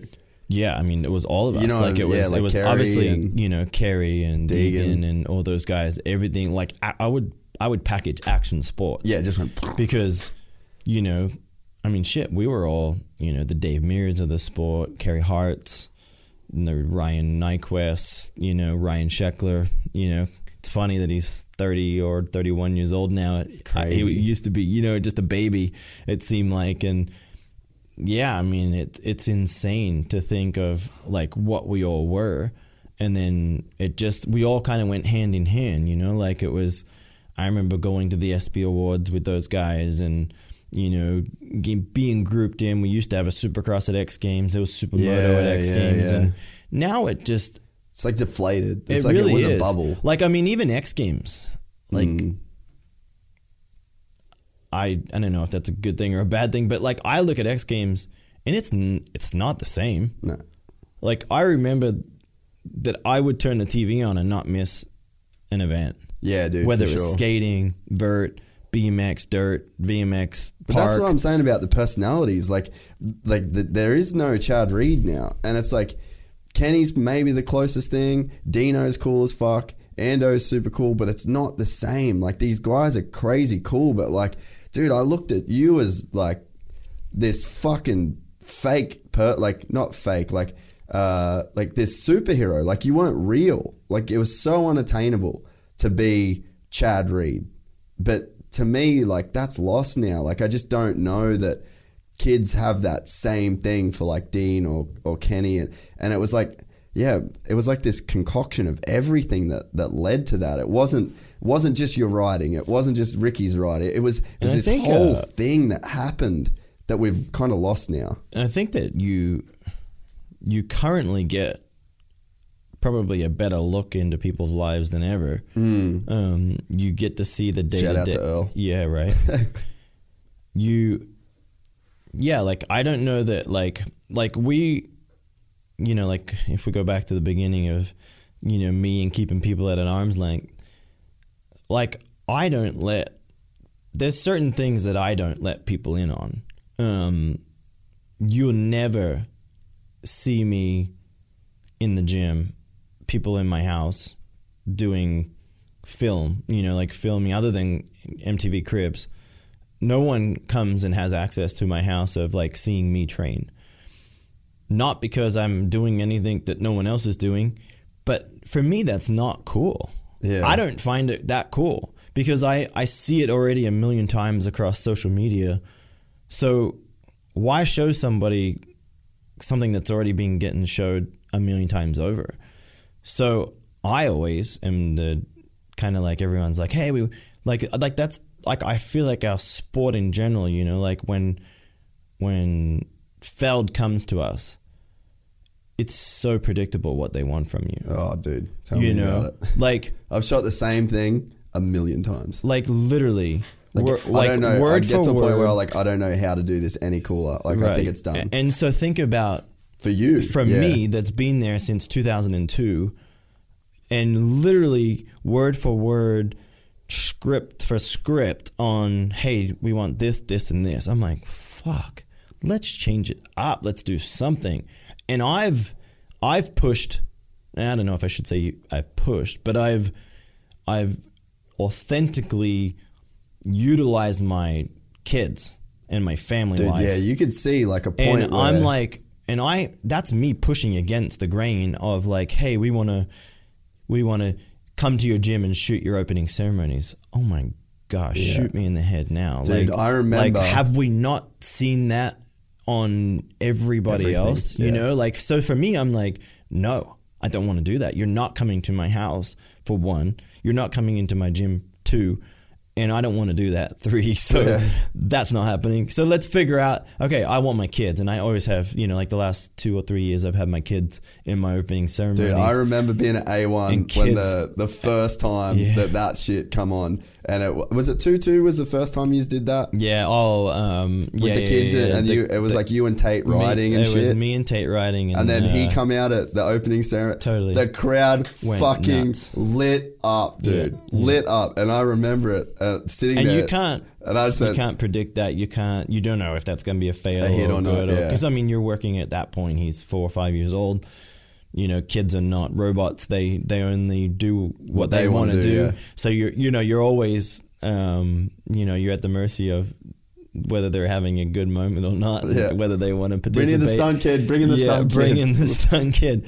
But where's Macaulay? Yeah, so I think that when we talk more negative, it all trickles from the top. Yeah. And I just think that we need to, I don't know, like, you need to be able to embrace the athletes more, like we always hear about it. Like, probably the last 10 years, I've constantly heard about the push for, all the certain things.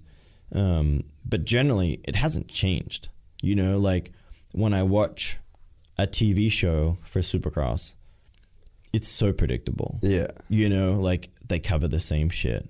The whole mechanic side of it is so lame. Let's put a mic on the mechanic. I just think that there's, I don't know, that somebody isn't doing their job correctly to go and get real personality. Well, dude, you think about Verb. That was the coolest fucking shit in motocross. And where is it? Well, people wouldn't support it. It's great, but it's that was the dopest shit. And I think that is ideally the number one reason why our sport is hurting, because like you said, they're doing rad dope stuff.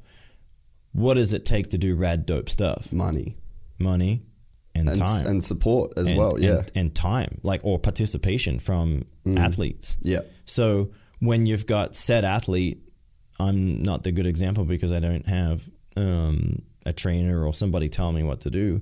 But when you've got the top guy, and in Verb's time, RV, Dunge, those guys, they're so regimented. They're so controlled by trainer, manager, backup manager, manager's friend, helmet guy, hat guy, gear guy, goggle guy, that there's no access to them. So how can you create cool shit from a turd, in my opinion? Yeah, exactly. That's just how it is, I think. And now Dean and Adam, perfect example.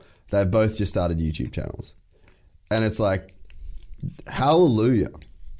Thank you. And nowadays too, technology's got, I think there's a thing too that happened to where, and I think Wes is a little bit a victim of his own success in a way where the production level, the shit we used to shoot was so fucking good that it got out of control. It was out of control for sure. Because then it always required, obviously. And you shot with Wes recently and Will, right? And they had the art, they had the fucking, the drone and what was the big ATV deal that they had? Yeah, the ATV, and then they had the cables above my Supercross track. And so you have to have an athlete willing to participate in a multi-day thing. And it's a lot of work. And it sucks because as a 36-year-old that probably looks at things very differently than a 26 that I was at 26, you don't see the big picture that age. You're just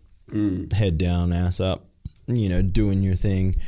And really, you're only as good as the data you're taking from man friend, hat holder, gear guy, trainer guy, manager guy. And you trust those dudes. And because they're the guys that you kind of put your faith in, and you do your thing and what you think's gonna make you go from A to B and be the best that you can be.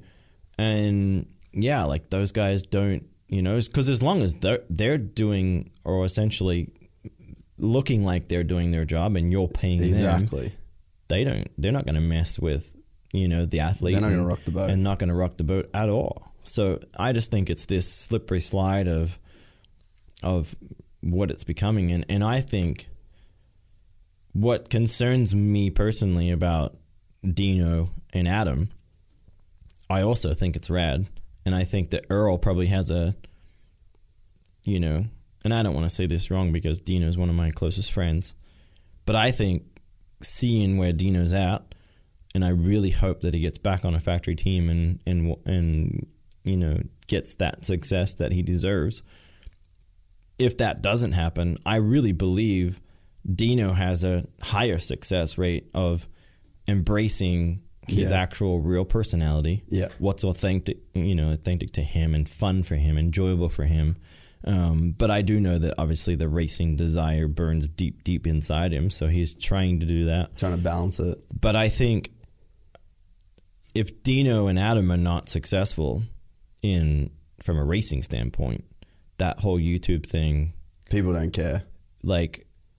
There's certain people that don't care. Yeah. And those people are Mitch, Yeah. And race teams and factories and those kinds of people, because now that would, you know, like it's so easily viewed as like, oh, it's like they care more about this, their head's over here. But like all you have to do, and I mean, you're like bang on, but to that, like I'd say to the Mitches and the whoever's is like, look at every other industry, every other action sport.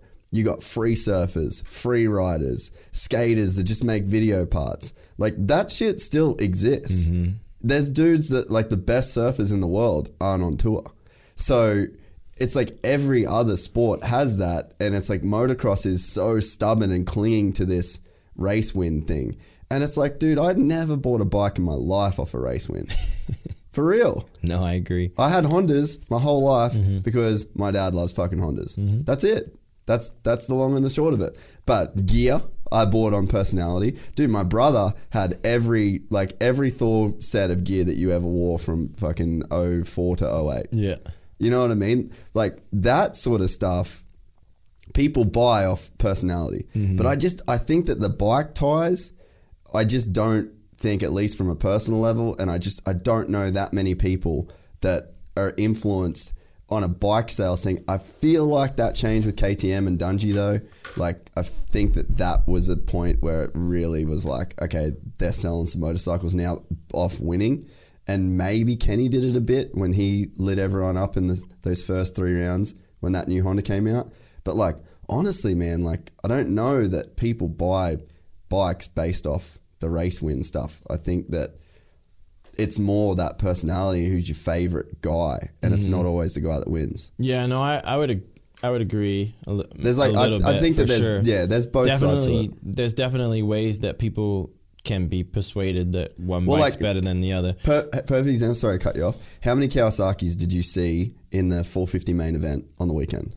Yeah, only with the one that's supported by the Australian Kawasaki guys. Who won the most main events in Supercross 2018? What brand? In the US, Kawasaki. Just Kawasaki for sure. You know, and I mean that's a super isolated example, but what I'm getting at is it just doesn't directly translate. No, I would agree with that, and I think that in that respect, Kawasaki has also made a huge.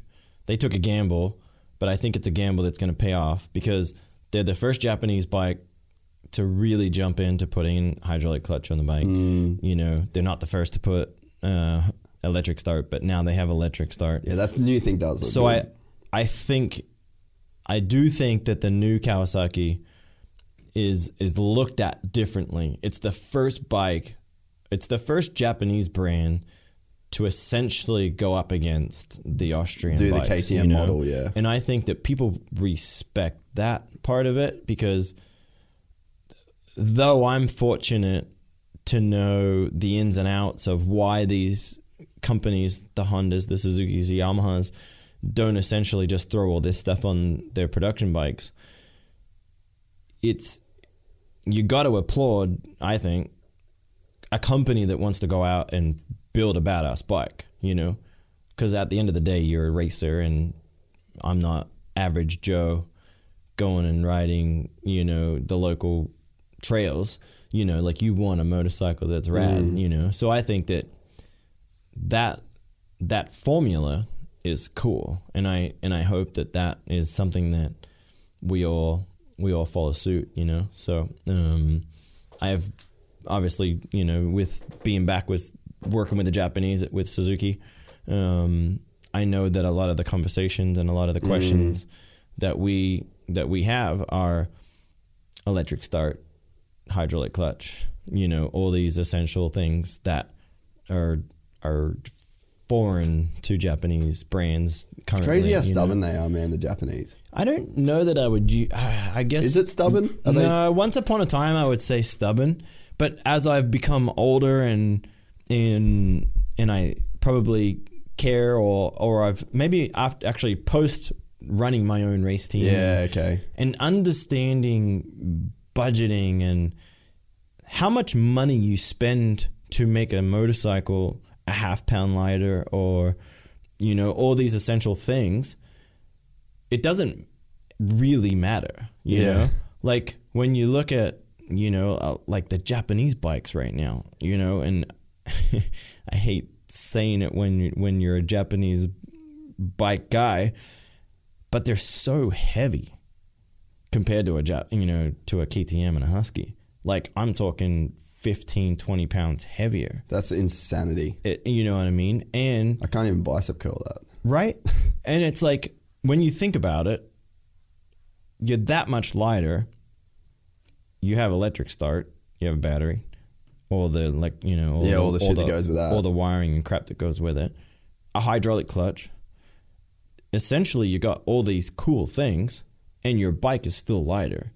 And I just think that there's a general consensus of people embracing that evolution, I think, and maybe I'm wrong, but I think the Japanese they're not buying into that straight racing aspect of it, like they're still aiming at the core people buying the motorcycle that isn't me, because I'm not the perfect example of somebody going and buying a bike, like it's average Joe, weekend warrior guy that's super pumped on his bike, because he's a Suzuki guy through and through kind of thing. So yeah, you definitely see it differently when you have been exposed to it more, Yeah, it makes sense. But the racer in me definitely wants to get frustrated. Yeah, like I want him. You want everybody to push the envelope, Like some of the stuff that I try and I get to race with,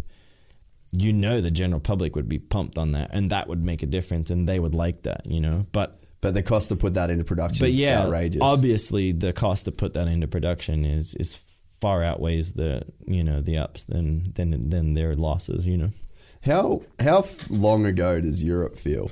To when you're doing, like, is that still like a super fond memory? Because like I don't remember really like reading a lot of you talking about Europe. Everything's happened so fast. Like, I wouldn't say that Europe feels long ago at all. Like everything's happened so damn fast. Europe was the most fun. Yeah, I get that from like a lot of people that I know that have been there. Yeah, like I would say that Europe was the funnest that Ellie and I had. Because Euros are just fucking freaky, bro. And when I say that, it's not that we generally had more fun. It was more the environment and how just straight off the boat you were. Like you were so fresh, you were young and dumb, and it was the experience of the unknown, like sitting in your driveway, going to the first GP and literally looking at a map, and you're in Belgium and you need to go to Spain, and you don't know which way to go out of your driveway. Like there was no iPhones, there was no navigation. I recently spent 20 days in Europe with the family, and God, it's so easy now with an iPhone. You literally, in English, put in the address that you want, press go, and it tells you in English where to go.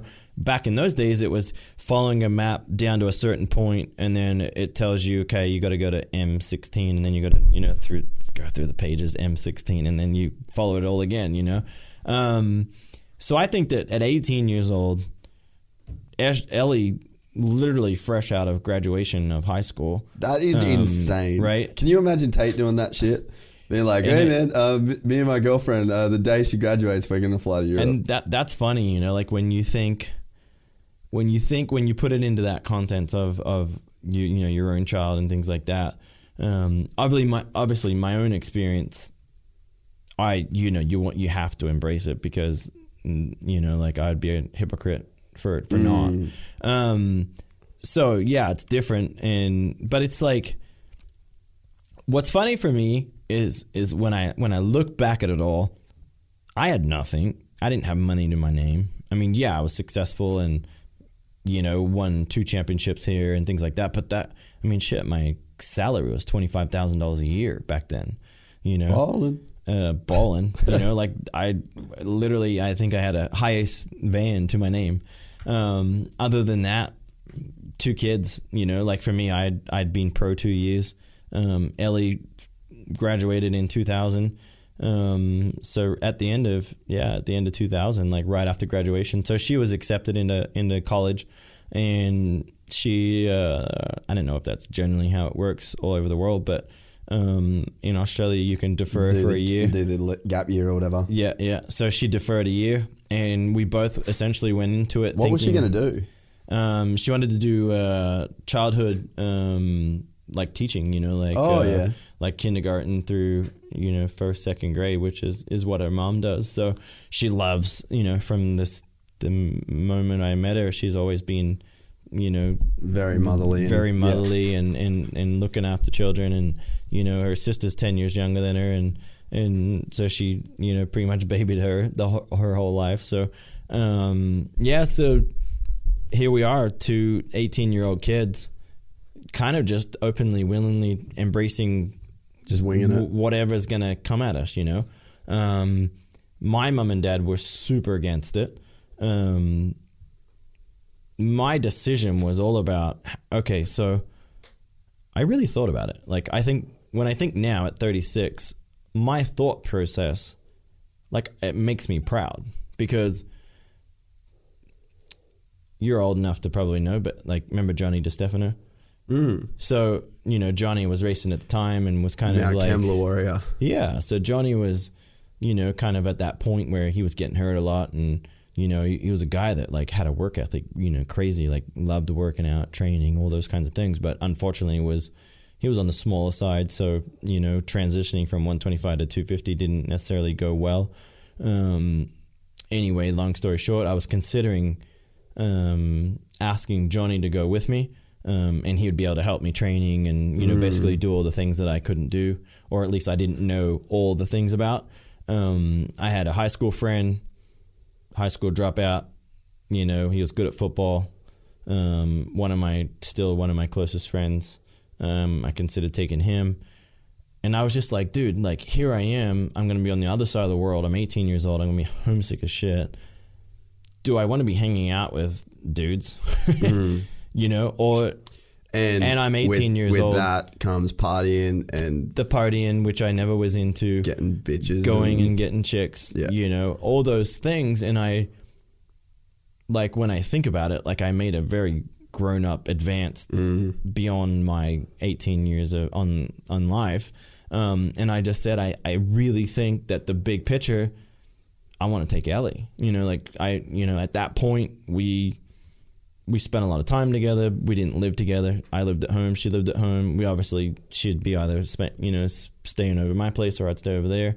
And then I kind of was just like, no, I this is what I want to do. I want to take Ellie. So yeah, I told mom and dad, and that didn't go well. When you were in Europe, were you and Sharky in Europe at the same time? Yeah, so me and Sharky both, Sharky and Burner, okay, all left Australia at the same time. Fuck, that would have been fun. So obviously Burner went to the US, and did the AMIG, what was that? The Edge, I think the team was called, or something like that. And then it's kind of a funny story. So obviously, what was it? The MXGP in Broadford in 2000. Burner and Andrew, should I say Andrew and Burner were the big performers. Yeah. I think they went 3 and 4th or something like that. Maybe Andrew got 3rd overall at the 500 race. I forgot about that race, dude. I don't remember what I got. Maybe I got like an 8th or a 9th, and then like a 15th or something like that. Did you race the 500 as well? I raced a 426. Really? Yeah. So no I was on Yamaha, so we raced that a 426. thing would have handled sick. And back then you had to be 18 to race it, and I think I just made the cutoff. Like I maybe my birthday was like a week or two before the GP. So I only was just old enough to actually race it. So anyway, I didn't perform, nearly as good as what they did. Those guys ripped starts and crushed it. And so Kawasaki, obviously, and Andrew was on Kawasaki in Oz. So Andrew, naturally was getting offered the Yanda good rides and stuff. Yeah, like the Kawasaki ride. And then he didn't take it. He took the Yamaha ride. to stay in 500. And then I believe Berner also turned down the Kawasaki ride, went to the US. So then Jan de Groot called me as pretty much like the last hope of like... You're like the third string quarterback. I'm like, yeah, you're like, Jimmy Garoppolo, bro. I'm like the third string quarterback, and they're like, Shit. okay, here's your ride. I don't even remember how he reached out to me, whether it was by phone. It wasn't a DM, or eh? it was no DM. It was back when, like I had no email, no, smartphone or anything like that. So it was all about a fax. So everything was done over fax. Really? So, basically I believe that there was a phone call and, hey, I'm Jan de Groot. I run Factory Kawasaki. Hello, Chad. Is this you? And at that point, I hear Factory Kawasaki. I have no fucking clue who Jan de Groot is. I have no clue about Europe in general because I was so America. Curry. America. But I was Curry, but I was Jeremy McGrath. And American Supercross. So I knew Stefan Everts, Monique Bavorts, and Ronaldo Yamaha, but I didn't follow it close enough to know Jan de Groot ran, and was essentially a key component to Sebastian Dortelli's career, to Stefan Everts' career, to, all these other people.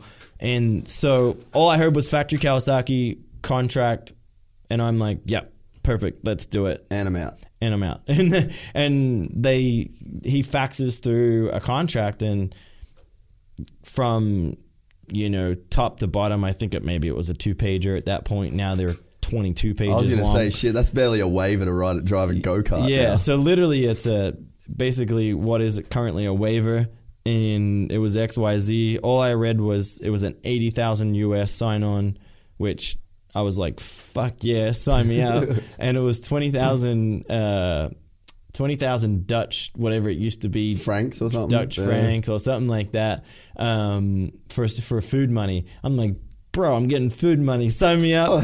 And it was a vehicle too. They would give me a motorhome and a van. So I'm like, perfect. All I got to do is pay for, rent, I got food money, and I'm literally thinking that an $80,000 contract at that point is $1 million. What felt like $1 million to me, because you go from a $25,000 a year to 80 US, which is what, 120 or something like that at the point back in those days. So yeah, it was never about the money. It was really just all I heard was Factory Kawasaki. Well, you probably couldn't have even speaking of the money, you couldn't have even really known what $80,000 was capable of doing. I didn't. I didn't. At you that would point, have not even known how to spend $80,000, or how far $80,000 would even go. You didn't know at that point. It just seemed so surreal. It really did. At that point, you felt like how can you fuck up life when you got $80,000? Literally, it's so funny that I think about it, and it's just. Yeah, it's amazing. It wouldn't even be a down payment for a house. But yet, do you remember at your peak money, and you don't have to say numbers, but was there ever a moment where you were just like, what the fuck? No, because... Or is it because it's a slow build to get there? I would say in a sad way, you're so caught up in that moment, and you're so influenced from people around you, no matter what the number was, whether somebody offered you 3 million, or 4 million, you still wanted 5, or you wanted 6, or you heard that James got this, or Ricky got that. So you just kind of were for me, it wasn't ever, I never, and in a sad, good way maybe, but I never cared about money. It wasn't I cared. It was more getting what you're worth and being okay with that. But as far as the actual number, that number never meant anything to me. It wasn't I was I never, and I think about it now, and it's maybe it would have been nice to embrace and go, wow, I'm really thankful for this. But you never stopped to think about being thankful because you expected it. It was what the other two were getting. So it was like, sweet, all right, good. I was appreciative, massively appreciative, but like just, I never took that moment of, wow, that's really cool. Like who thought, you know, from a kid that grew up in Kurri would be signing, you know, a deal like this. That never happened because that wasn't real to me, because all I had in mind was win, win, win, win, win. And it was either win, and literally it's that you're either first or last feeling. And that was, I think, the shitty part of Ricky, James, myself era, is that we were so just cutthroat, win or lose. That was it. There was nothing in between. I actually remember being a kid and seeing like photos of you in second and looking like you wanted to fucking kill somebody. And that was real. Yeah, and in my head, I was like, damn, I would love to get second just like one time. Just give me 1 second like at a club day. You know what I mean? And like, I never, ever, ever understood until like nowadays. And because it's not just you, like it's this machine that you're caught in, and it's all these people that you're around, and it's like, you know, the momentum from one weekend to a next, and then the championship. It's like, it's so much more than just like that 20 laps. Okay, I got second. Bummer. It's like, it's everything, eh? Like it consumes you. And I remember when Mossy got the podium for JDR. Mm-hmm. Bro, me and Jay, we fucking sprinted. We sprinted from our seats down, and my heart was racing 1,000,000 fucking miles an hour, man. I was shaking. I was so happy. And I was happy for him. I was happy for Jay. I was happy for myself. I was happy for Nate Dogg. I was happy for every fucking mechanic. I was so happy for all of these people. And I think maybe that was one of the first moments where I really got like some legitimate insight into what it must have been like for guys like you to have everything riding on it. And what's so awesome about like that experience is that's a team of people that have all essentially worked hard, built a team, and gotten maybe not the ultimate prize, but a massive prize. In the context of it, and you genuinely are happy for achieving that. And I was also happy with achieving those first wins and podiums and whatnot, or fourths in the 250 class in my 125, you know, the first year. But it quickly just changes. It quickly overcomes you, and you just become so competitive that, and I guess that was probably the downside to racing Ricky, is that that's how Ricky was. You know, like think about, you know, Ricky probably put on in the early days, not so much, but when you see Ricky lose in the early days, he learned to be politically correct in losing. But in the early days, he generally fucking hated it, you know, and hated it every time after that. But he learned to put a poker face on. But he definitely learned to put on a poker face, and I could pretty much word for word tell you what he would say if he lost, because that was his go-to words to cover it up, you know. And I applaud him for learning that earlier than I was able to. But it just, you just worked your ass off, and everybody around you, and it was like there was first to last. That was the feeling, and it was so gnarly, but so awesome all at the same time, you know, like.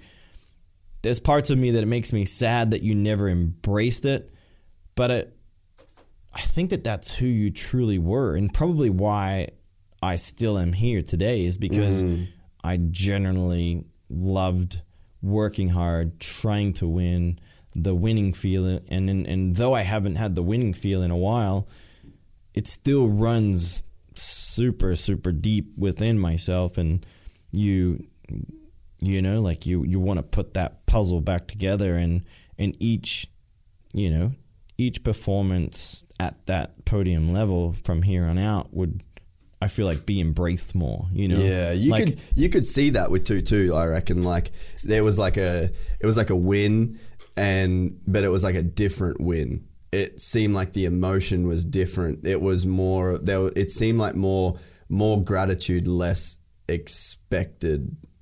You know what I mean? Like, because I feel like there's a point where, like, let's say Yamaha, 04 Yamaha, you get that win.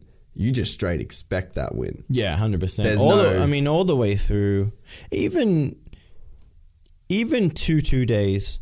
It just seemed like it had a different vibe. I feel like that's more becoming of age. You know, like that's more 30 plus, couple of kids, you know, and evolving quickly as a father, as somebody who is taking on life differently.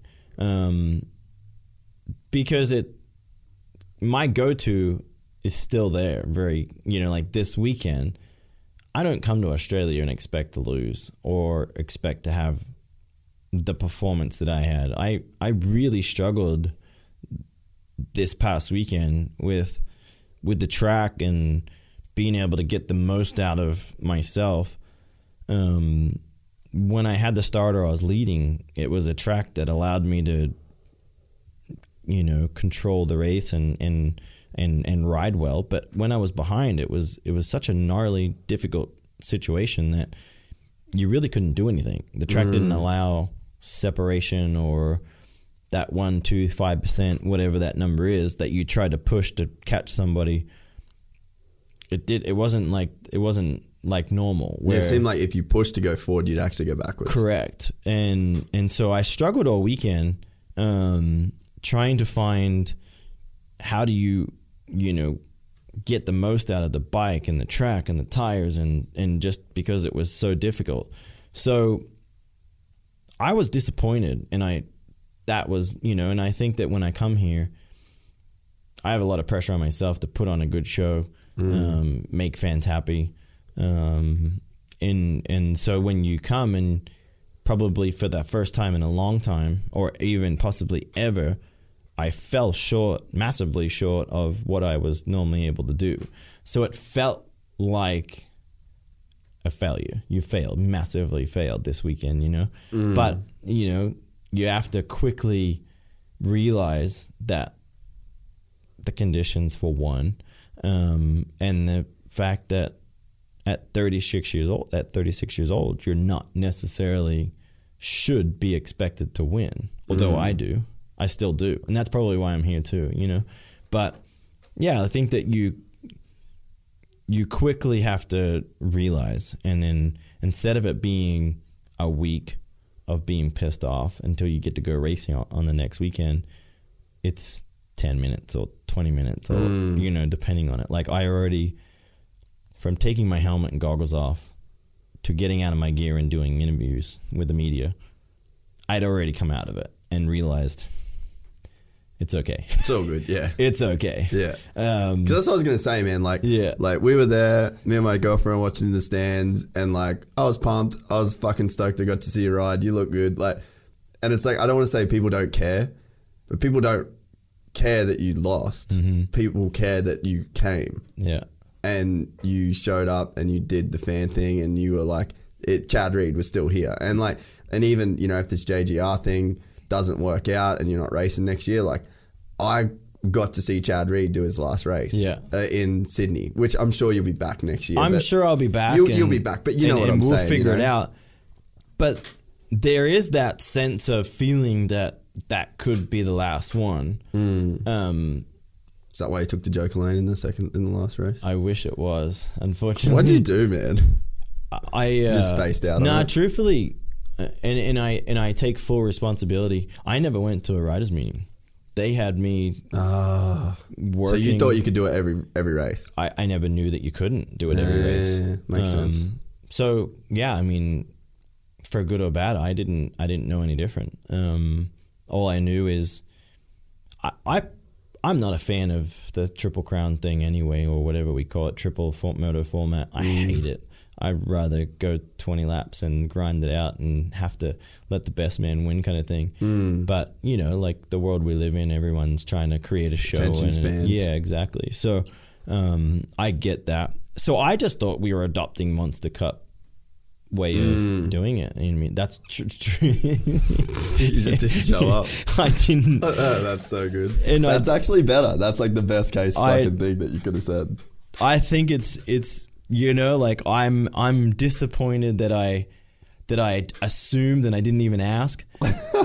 But then it's like I also, dude, I worked my damn ass off and I did my job on signing ridiculous amount of autographs and meeting with the media and doing all these things, and for whatever reason I never made it to the writers' meeting. And I know that those things, I don't know if they are here, but generally you only have one of those, you know, and it's kind of close. Like basically you do that in the US and then you go get ready and ride. Where here it was hours away from riding. Yeah. So yeah, like my schedule and where they had me and what I had me doing didn't allow me to just be there, I guess. Yeah, because even we did like the live podcast with like everybody, and I was texting the boys and I was like, is Chad going to come on? And they're like, nah. Like it's too it's too busy, you know, like because you just had so much stuff going on, and I get it. I mean, I'm being the guy that pulls people away, and like it's a lot harder than people do think. So I mean, I can definitely see how you just didn't go. So that was it. That was truthfully that's fucking epic. I actually like that more than the any other. And so everyone kind of talks about it, and I think it's funny, and I would love to see video. Because I don't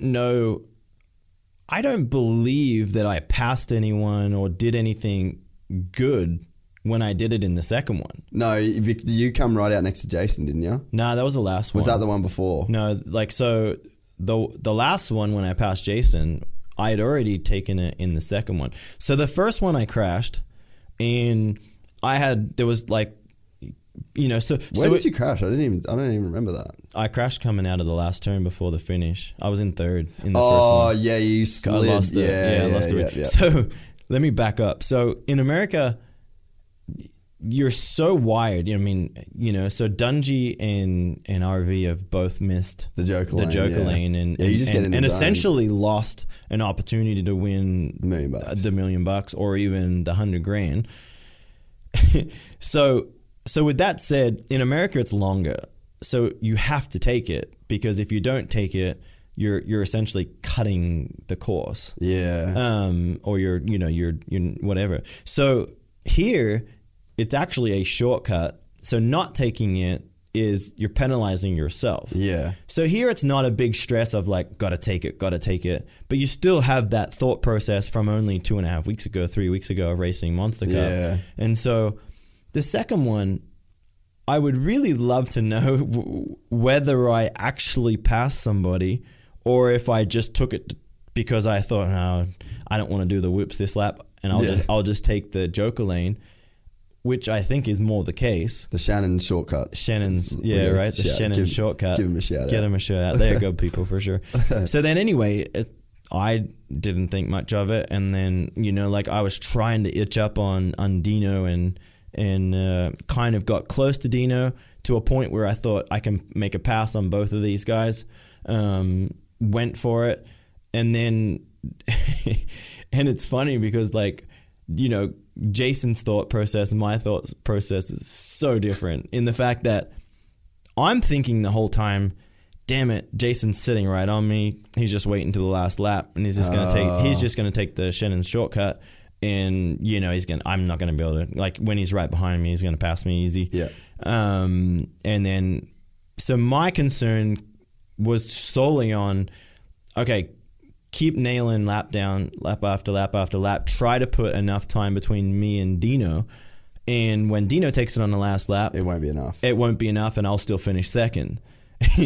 And then I come around, and, you know, you come quickly out of the tunnel, and I seen Kevin with a sign that I've seen before, but I couldn't read it because you're looking through him and going through the whoops, which are sketchy as hell. Yeah, so they were gnarly. You're kind of like, you're looking away from him. Anyway, I actually generally thought that Jason must have jumped, or Dino must have jumped on a yellow flag, because we had a situation. I think Clout was down. Oh, he's that dude. Yeah. Did you hear what happened to that guy? No, I don't. Man, I actually want to know. He looked bad. Oof. Yeah, he smoked him. Anyway, I just thought, okay, those guys must have done something wrong. It was like, and it was me that I took the Joker lane, obviously once too many times, and I just was completely blindsided by it, to be honest. But it is what it is. I mean, fuck. Like, what do you do? The big picture is you lit the candles, bro. You lit the candles. Like, helmet off, I felt like I worked my ass off, and I got to meet a lot of amazing people and put smiles on kids and adults' faces. And I can honestly say that this year my line was different. Like, I've always had a big line, wherever I go, but here there was a different feeling, and I probably took that on a little bit too much, and it was that feeling like too much. You probably had a bit too much nostalgic kind of feeling. I'm always motivated, and I love the pressure, but the pressure to perform and win in a situation where there wasn't a separation like normal, I couldn't rise to, a level that was better than everybody on that particular racetrack. We were all just, whoever got the start was going to win, basically. And that was frustrating, and it was, because you'd always been able to, sometimes you're just in that mood, and you're just like, and I felt like I was inches off of hole shots, and just, the last one, I was like, I pretty much had it, and next minute, was that when you went really tight? And Reardon got just in the inside of me and controlled me on the inside, and it was just like, you're so mad. But my starts, I felt, were really good, but I think that essentially when you qualify fourth, I had, I was on the outside of Brayton, and I just didn't have ideal gate position, so it is what it is. But yeah, I think that my line, it never moved. Like, it was insane, like my 3 autograph, I had 3 1-hour sessions, and then I had other meet and greets and stuff, but I had 3 full 1-hour signings at the Boost Mobile they had that booth. 6 setup and it was like, you try to take it on, and you try to embrace it, and it's like you kind of you try not to just be here, you try to be more out and just be thankful kind of thing. Yeah. And I'm watching the line, and it generally doesn't feel like it's moving, and I'm just like, wow. It's it was wrapped around the whole pit area, and it was just you maybe I don't know, I was more aware of it than normal. Yeah. And so I felt you wanted to make them people happy, you wanted to sign their thing, you wanted to high five their kids, and it was tough. It was tough not to.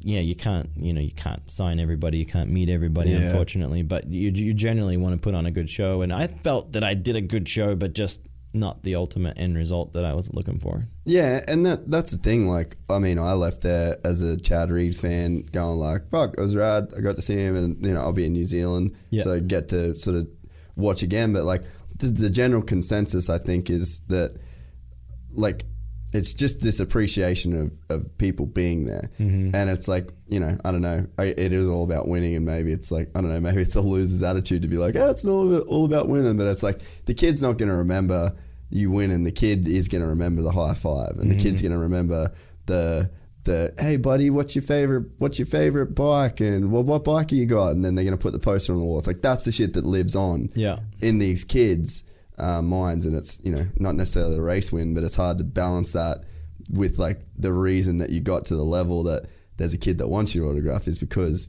you were so damn competitive. Yeah, no, and it's as the years go on, you you just notice it, you embrace it, you appreciate it, and it's just different. Yeah. And I think that, I think that, you have to kind of see what you do good and what you don't do good. And I think from experiences, you have to learn from that. And probably out of the whole weekend, my wife was so pissed off at me. And I'll touch on it just because it took me, and it kind of like put me in a situation where I was like, I get it, But I came into the weekend and I was fired up still from not being on the donations team. I wanted to talk about that. I'm glad you reminded me. And I felt like Kid Chad, and I wanted to come and prove, and I wanted to win, and I wanted to crush it. And I'm not that person anymore, it's not about being bitter or anything like that. And I felt like there was a part of me that was bitter, and I wanted to do the Aussie. Yeah, that old jab. I wanted to get a jab. Do you want to know my take on it? Or do you finish that? So when we won the Australia versus USA thing, which let's admit that in general was supposed to be a fun race. Yeah. And it quickly turned to a very serious race when, it was supposed to be Anderson, Brayton, and Ronnie Mack versus myself, Maddie, and Rito, and so basically it was scripted, really, like I was going to go last. Those guys probably would have had the lead like they did, and I would have to chase down Ronnie Mack and likely be able to catch him, pass him on the last lap. But when they threw in Wilson, I'm like, hey, he's not even fucking American. Yeah. and you have there's 3 other Americans that you could have picked. Like, and fuck all this, we're throwing down. With the click of a finger, shit got real. And like me and Rito and Medi kind of like, like we all got serious. Hey, boys. 1, 2, 3. So then we started like strategizing and thinking about it more seriously. And then anyway, it was pretty funny because, and I say that this would be an equal, but much less penalizing situation. So Kevin came by and told us all how it was going to work. Well, Anderson clearly didn't hear the rules because you had to. Kevin had the flags, and so when we were lined up, and when the relay was the second guy was to go, you had to go off of Kevin, not off of where your guy was.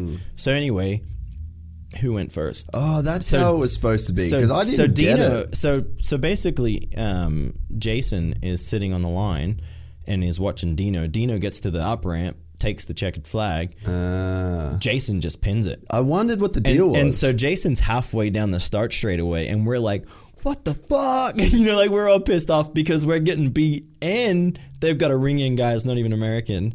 And so, instead of him getting a penalty or whatever, Kevin runs over to me and Brayton and just says, hey, to make it even, go at the same time. As soon as I drop the flag, both of you go at the same time. Yeah.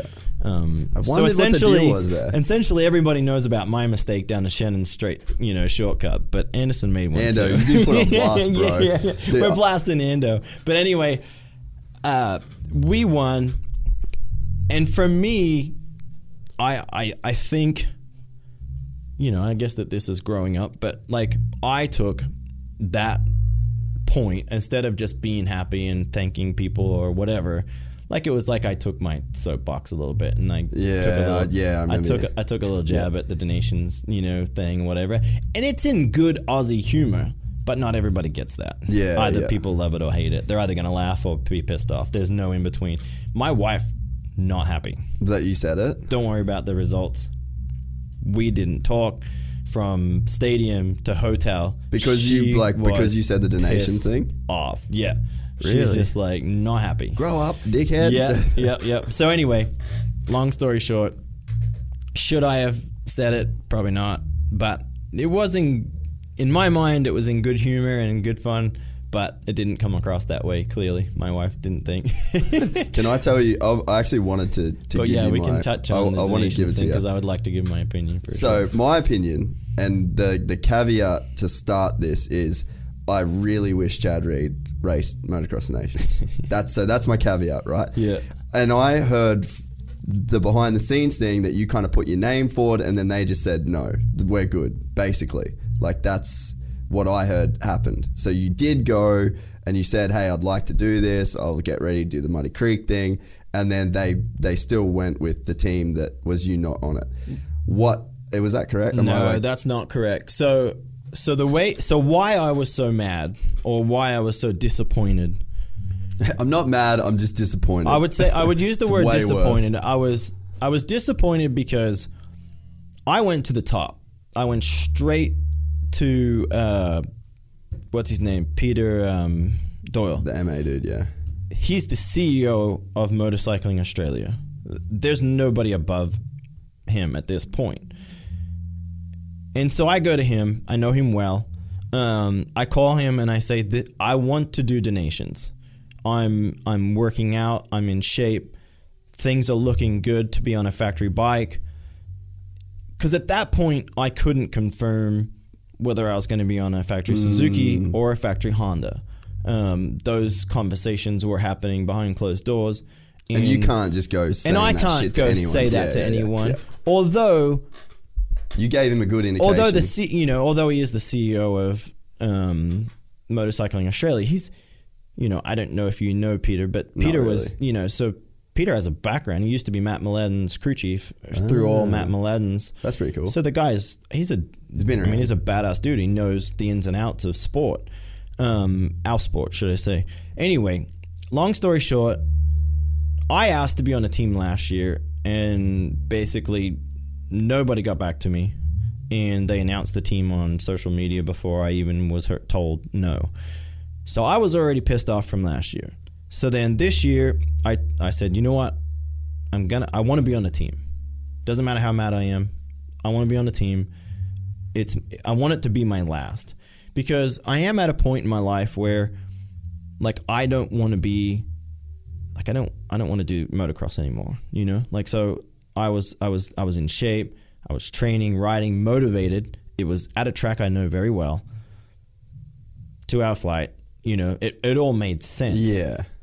They don't have the AIS involved as much as they used to, so the budgeting is much, much more difficult. So bringing people from Australia to America is harder than you at JGR. Yeah, exactly. So all things considering, it makes a lot of sense to have me on it. And so my conversation with Peter was, I want this to be my last. I feel like I've represented the country well, better than anybody in my sport. That's not an opinion, that's a fact. And I believe that I am willing to do the effort and put my best foot forward, and I think I'm deserving of that position.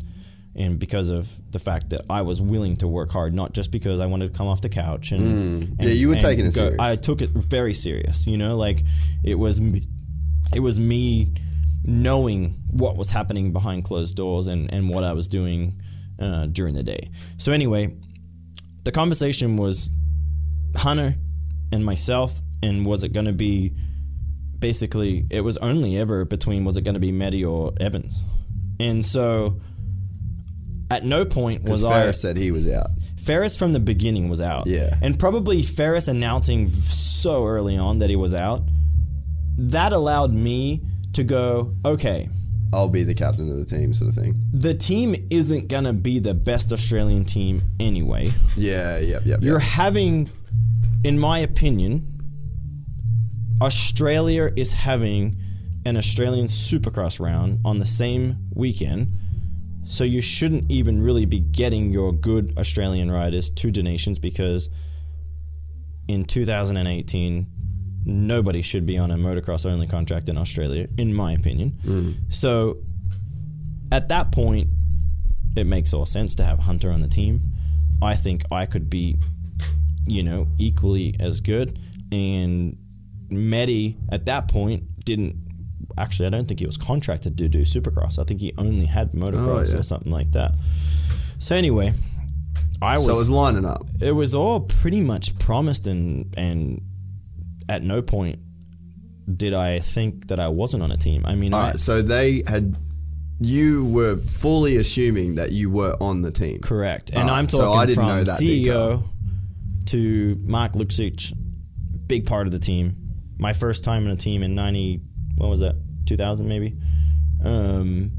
Mark's been a part of it from then. Gary Ben, I talked to Berner. Everyone, generally, I was on the team. It was going to be me, Hunter, and whether it was going to be Matty or Evans. Yeah. So when and then the funny thing is they called me, which happened to be at midnight, and I was driving home after a test at JGR, and I had a Suzuki in the back, factory Suzuki in the back, driving back to Florida after a really successful test, and basically, and that wasn't.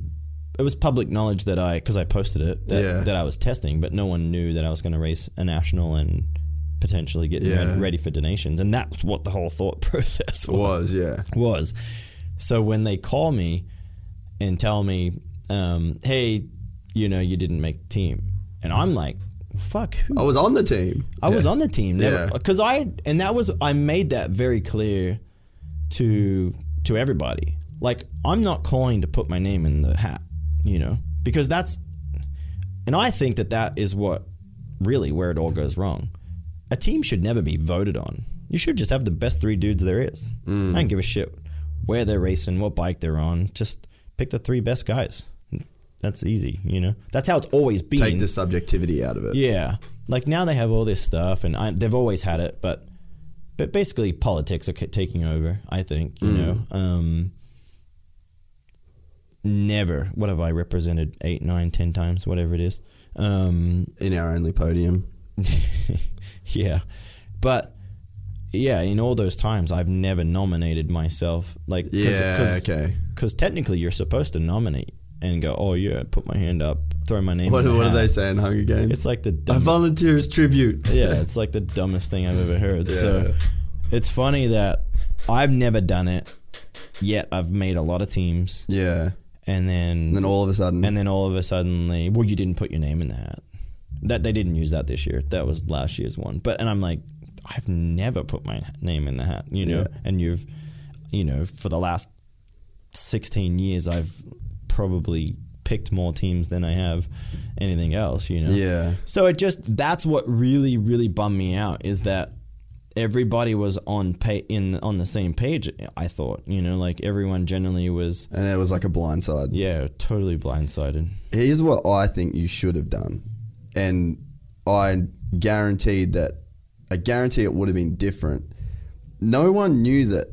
Like this was all very behind closed doors, and then when you made that post announcement of the team, it was like it come across to everyone like sour grapes on your end. And that's where I was like, because like I said, I wanted Chad Reed on that team for this year, and like I don't give a fuck if you were fat and like and dog shit. Yeah, but I do. But in terms of like for me, I'm saying like if he wants to be on that team, that's his team. That's Chad's house. Let's just let Chad have Chad's house. Fair enough. And there's multiple sides to the argument, which I understand. But there's this thing where it's like, hey, Chad might not race next year. This could be a send-off. It's at Redbud. Like, we need to give him this champion's send-off. This Australian, fuck yeah, this is Chad's last thing. Like, he deserves that. And whether you're a Chad Reed fan or you're not a Chad Reed fan, I think that everyone could agree that's fair. The problem, I think, and it's hindsight, obviously, but if you come out in like when all this shit started happening and you were like, hey guys, I'm putting in my name in the hat for donations, like fucking tag MA, or you know what I mean? Like, I feel like if there was some kind of like public knowledge before it all happened, because like even, like I grew up with Mitch and I didn't even hear all this stuff from them. So it's like all of this information isn't privy to the general public. Yeah. And I when I saw it go down, and I talked to Kerry about it, and I was genuinely bummed. I was like, man, this fucking sucks. Like, this is now a shit situation because Kerry Hart. Yeah. And because it was like, actually, it was right when he started fueling the I know, fire. yeah. Sure. Well, it was right when we did the podcast together that we were that it all went down. So the only thing I was disappointed on, my point, I guess, is I just wish if it was public knowledge at the start, and then I think that there's no way MA could have done that. In my eyes, if you posted, this is going to be my last Motocross of Nations, I'm so excited if I get the opportunity. The public support that would have flooded in. See, but I kind of did a lot of pre-announcement, and probably over the month. So I was in communication for at least 4 to 5 weeks with those guys before they announced it, and they were trying to figure out like what they were going to do, and I respected that. It sucks because like I definitely want to say more my opinion, but I'll take the high road. But I think that they generally were, like I had a very tough Supercross, and so I think everybody was unsure of where I was at. Physically, mentally, all those things. But I feel like you've done enough to where, like, if Chad Reed says, I'm going to be at this race, like, you'll be at this race. But when you have somebody that's the manager of the team, that thinks like a competitor, that doesn't and wasn't ever able to reach that highest level and continue at that level through his 30s, the reality to him is it drops off and you can't do it. And so I think in respect to that, he doesn't believe that I can come back and be who I want to be or who I think I can be. And that's totally okay because that's his opinion and that's his own way of how he's experienced it. And I'm totally okay with that. But I think that when you talk to somebody at the highest level of the CEO and you explain and there's multiple conversations, like I'm talking where Doyle, like I'm going into massive detail here, but like Doyley runs, the Hall of Fame here in Australia, and there's Hall of Fame talks and there's, inductee things and post racing. I mean, there's so much to this.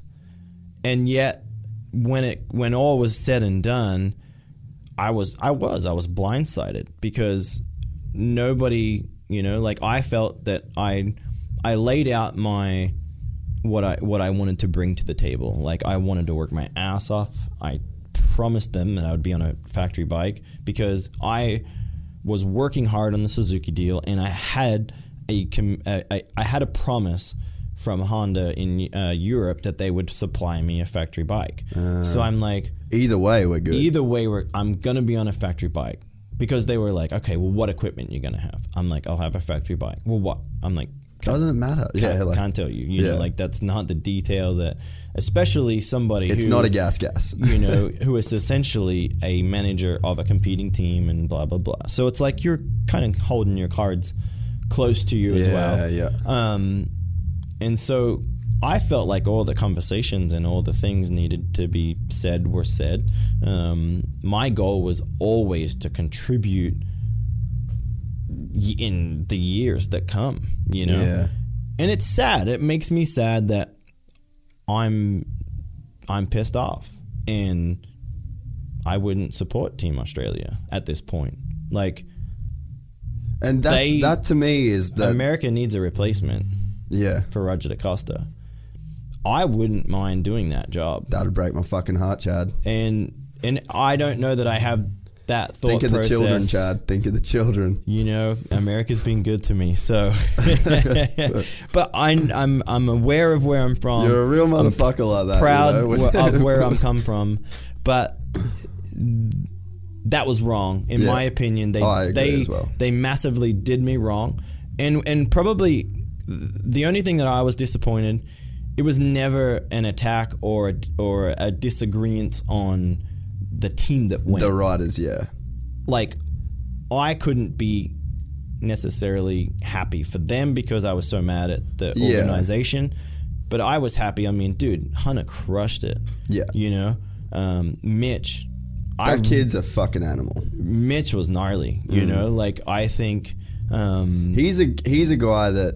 And I don't know, actually, truthfully, like, I don't know these kids either. And I would have loved that. That's what the shame for me. For me, it would have been that perfect handoff of, like, obviously, Hunter's been around for a while, you know, a few years now. And we've brushed shoulders, but never really... said hi and hey, I'm Chad, I'm Hunter, and like and Matt. A guy like Hunter and Mitch, and like I grew up with Mitch, like around the corner, and they're like, we're the fucking Chad Reed generation, man. And it's like, and it sucks that like Mitch didn't get to experience that being on Chad Reed with Team Australia. Hunter didn't get to experience being on Team Australia. And maybe they don't care about that. They know they would for sure, bro. Yeah, maybe like they do. 1,000,000%, man. But 1,000,000%. I'm a fan of racing, and I'm a fan of the next generation, you know. And it would have been a real honor, in my opinion, to go and do my last one.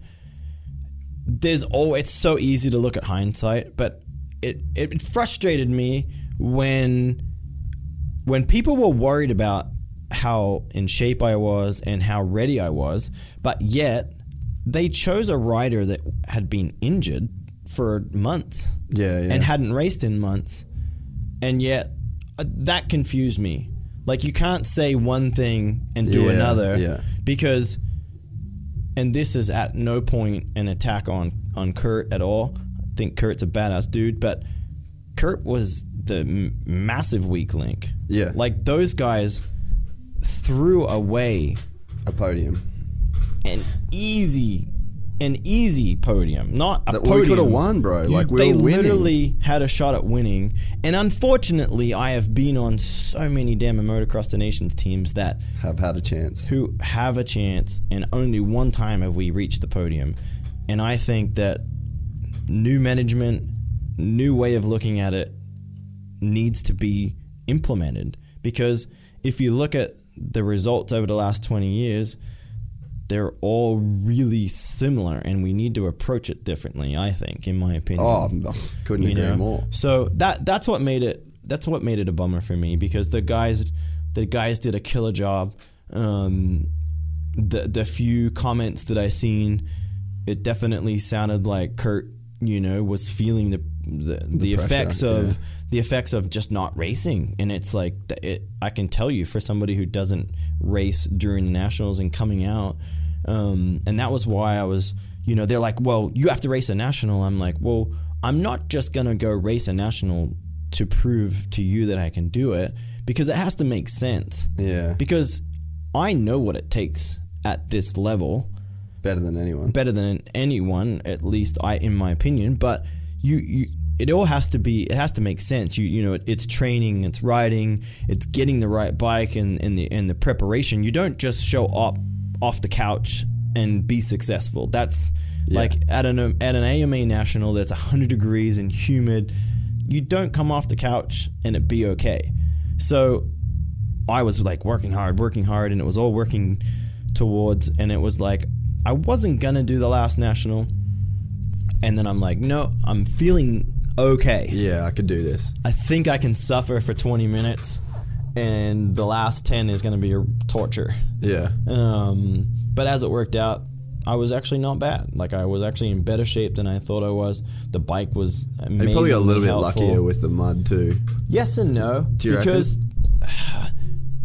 without the mud, we would have had like maybe the pace would have been a little faster, and that would have been interesting to experience. But in the mud, everything just gets heavier and heavier and heavier. My body was gnarly. Like, I'm talking, like, you know, when your boots are at least 10 pounds, 20 pounds heavier than what they should normally be.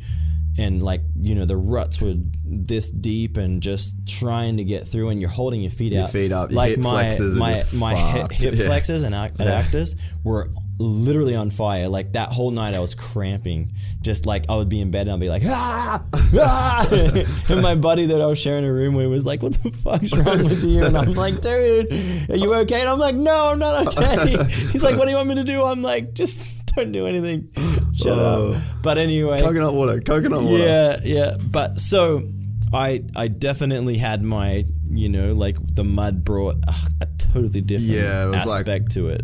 6 of one, half a dozen of the so other. I feel like it all would have been about the same, but yeah, it's a shame because Is there a possibility that like with all of this that's gone down and now everyone's had a chance to like, I feel like if you're MA with what went down, you can't sit there and say like, no, we did the right thing.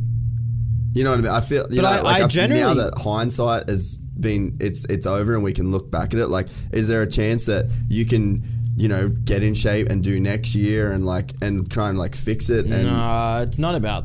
For me, it's the principle of it in the first place, I guess. Yeah, but the whole reasoning of wanting it to be my last one is that I don't want to do it anymore. I don't. Like that part of my, just that part of life or racing I'm not there anymore. There's no draw. Like I don't.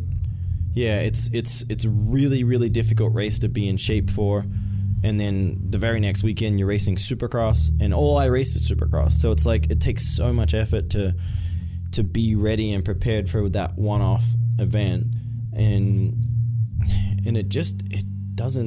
it's not friendly to Americans at this point, like the American side of it, and the scheduling of the American series is more. I just fucking wish they'd change the schedule across the board. Like, man, and I say it and I'm fucking beating a dead horse, but like I was over it.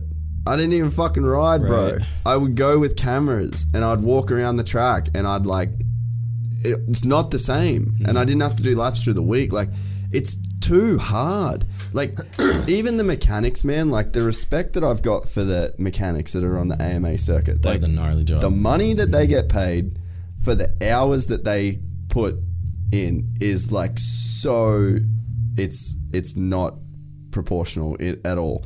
And it's market value, and I get it, and that's the way it is, and it's expensive enough to run a race team without starting to pay mechanics like for the hours that they should. Like, you couldn't do it. You couldn't run.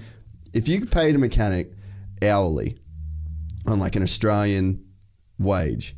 Oh, an Australian wage. You'd be fucked. You couldn't run a team. They'd be rich. You'd be paying like $200,000 a year for mechanics. At like, least. it's crazy. Yeah. So it's like, I mean, just for me and my experience of living there and doing that circuit and being on that scene, like, it's too hard. It's too much. And then, like the whole thing is crazy. And then to expect that the human body can even keep up with that, and then you add the impacts, and then you add the concussions, and then you add the niggling injury. It's like, dude, it's no joke, and it's too many races. And man, me and Hammer have had that conversation so many times. Like, you're anomaly at 36, and there's LaRocco and K-Dub, but like, we lose Dungey at 27, we lose Ryan at 26, we lost Ricky at 27, and it's like this whole intensity and this new thing, and it's like, it's just cost dudes 5 years, and we've had this 5-year shift of retiring, and it's like, it's not enough time to make Marvin and Eli these fucking superstars that pass the torch. Yeah. Like, when you go, like, you're the last OG superstar. And I don't think it gets better anytime soon. It doesn't, like, man. when you're talking about, when we're on the Motocross the Nations, conversation here, and you talk about the Europeans and the Americans and stuff like that, like, if I'm Eli, AP, and Barsha, I'd never represent the country again because of the sheer... They got stitched up. Well, the sheer backlash that you get from the fans and the way social media works, everybody has a soapbox. Because literally they can jump on their smartphone can DM you and comment. Just comment on whatever it is. And I just think it's so unfair to ask a lot from athletes that have done the schedule that we've done, and then you get 1 month off from motocross in the end of August until, what was it, the 3rd or 4th of October. Yeah. So you literally got the whole month of September off.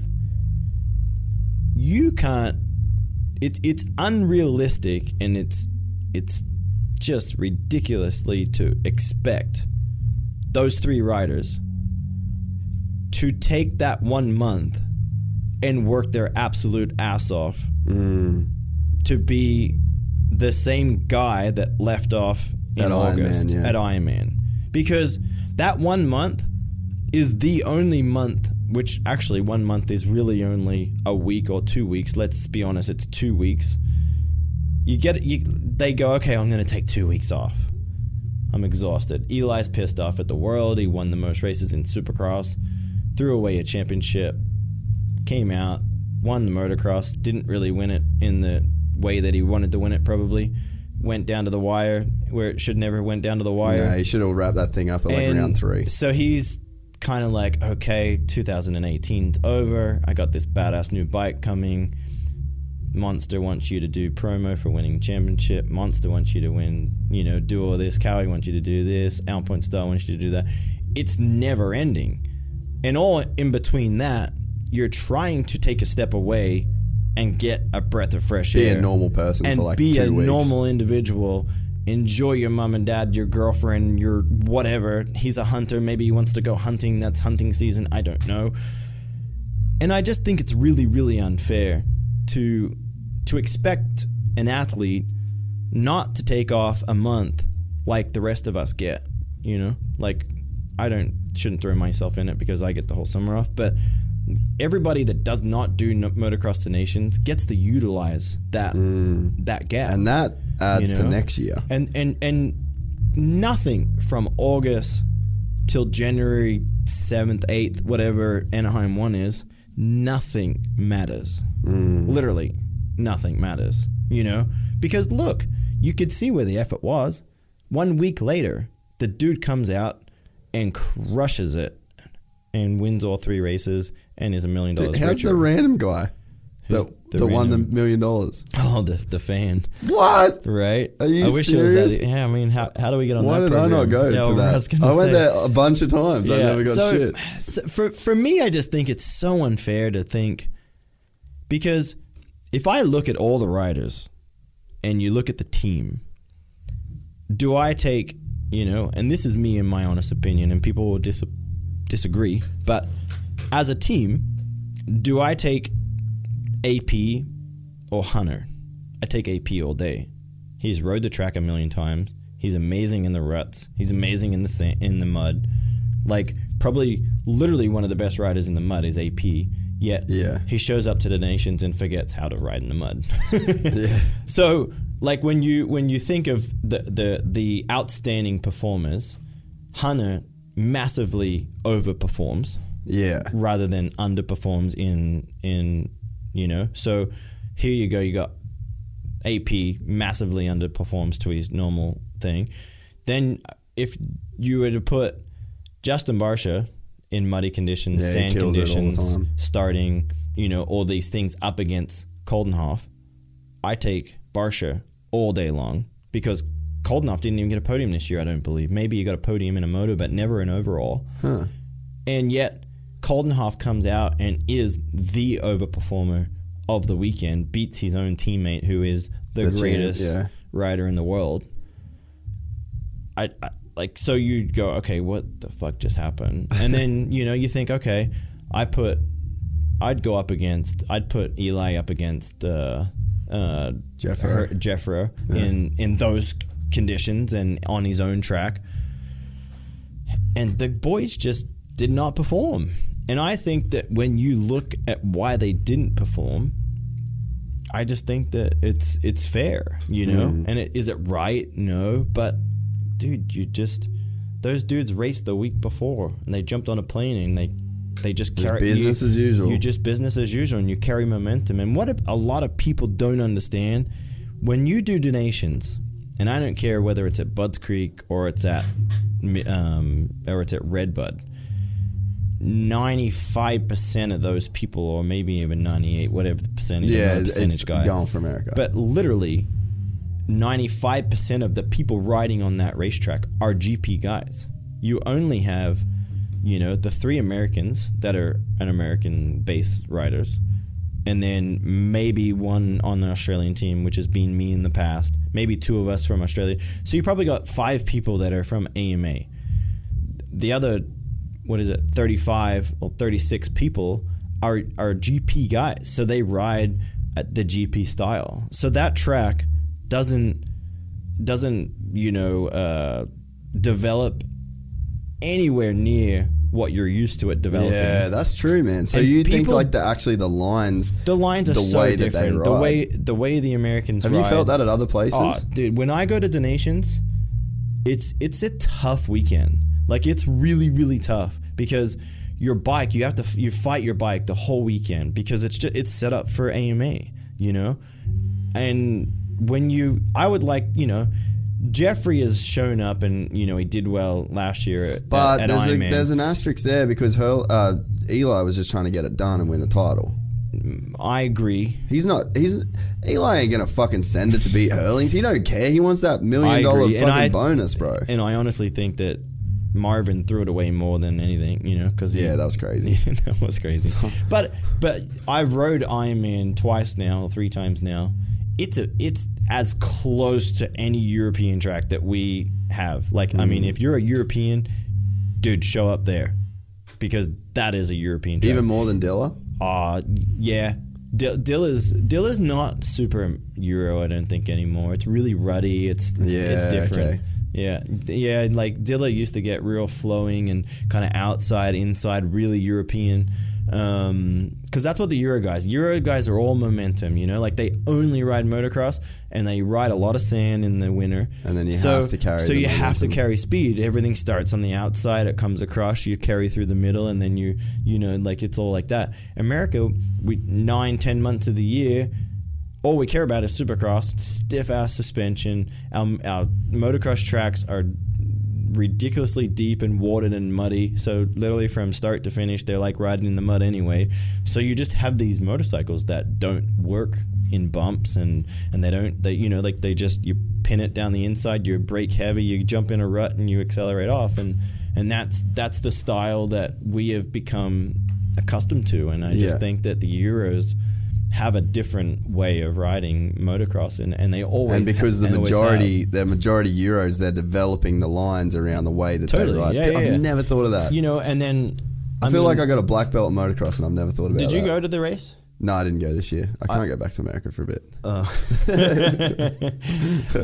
But I watched the event, and I've never, in my 17 years of being in America, I've never seen Redbud look like that. Yeah, it looked different, eh? Oh, it's totally different. Because you can recognize. So talk about taking a home court advantage away and just pissing it in the wind. Yeah, it probably did it worse because they went there with like an expectation, and then when they got there and the expectation wasn't met, they were like, "Oh shit!" Yeah, and I think Eli started off on the wrong foot. I think that APH shit in the qualifier, and from what I understand on the inside, didn't really feel himself, or he was, fucked up his shoulder. Eli, probably starts off all excited and it's all fun and new, and then suddenly your bike breaks and you're pissed off at the world. And you've got like, get me out 12th gate pick and 34th gate pick or whatever it is. Turns into a long ass day. That turns into a real shitty day real quick. So I actually felt really sad for those guys. Well, hey, I know you've been here like a really long time, probably longer than you thought. So I'll be able to let you get back to life as Chad Reed. Dude, I really appreciate it. I hope you had fun. I hope it's different to what people normally make you do. And for me, like I said, it was always this thing where it was like I never got to talk. I never got to like hear your side of things and feel like you were always giving us just enough to like, either that love or hate thing, and to sit down and to do this was super cool. And you've been the most requested person by far. Like I literally get 3 DMs a day, and I'm not joking, of like, get Chad Reed. I want to add one thing that I always get asked. Yeah, add whatever you want. And I think it's important for the core fan to understand me from a different, or at least open their mind up to something different. And then maybe an Aussie rider that's listening that would think about something a little different. And I think that a common thing that I get in Aussie is always, you know, like they assume or they think that you just become an American. And I would say my answer to that would be, when I left, and at 36 years old and probably fresh off of, you know, this week and spending time and just, you know, like through this whole podcast, I've been more just, you're in a different space. You're aware of things that you were never aware of as a kid. You're aware of taking on and seeing and feeling all these things that you used to have. Yesterday, I went to the football, you know, the local footy. Yeah, I saw your Instagram and went to the gym and you know, and it's like, that was fun. And it's like today and Monday I went to the beach, and it's like that's what I grew up doing. Like training for me wasn't this crazy training facility that you had to be this, that, and whatever. It was motivating your own ass, getting in a car, driving down to the beach and going running on the beach, or driving to Stockton and going running on the dunes. In the dunes, yeah. You know, all these things. And I think that it's funny. And last week we landed in the US on Tuesday, and we were there to Sunday. And it's amazing to me how beautiful Sydney is. Yeah. And I'm like, dude, I had that exact thing yesterday. You know, bro. like I'm like, dude, it's badass. Like I think it's a beautiful city, you know, and the view I had, and it was like I could live here. And I never let myself believe or think that I was missing out on anything, you know? Like I left young enough that I was like, fuck Australia. It'll always be there if I go back. And, you know, and I always embraced America, because most everybody that I know always has something that they hate about America, and they stuck on it. And I don't have that, and I'm still there, and it's still providing me life and a job and a career and all these things. And that's where I always wanted to be. And I think that you have to embrace where you are, or where you want to be, or where the, you know, how would I say it? Like where the things are that you want in life. Yeah. And so for me, it wasn't that I became an American or I took on the accent or whatever. I mean, technically, I've actually lived in America longer than I have Australia now, which is crazy to me. Dude, yeah. But yeah, like I would just want people to know that like I'm so unbelievably Australian and thankful for what I grew up with. But you had to turn it off. Like I couldn't miss it. I couldn't think about it. I couldn't like want to be home. Dude, because I you totally don't like it. When you live that schedule, you don't have the luxury of like, shit, I'm homesick, I'm gonna go home. Dude, you know what? The whole time I was there, I did, like what you're saying is really resonating, because I fucking never let go of Australia. Yeah.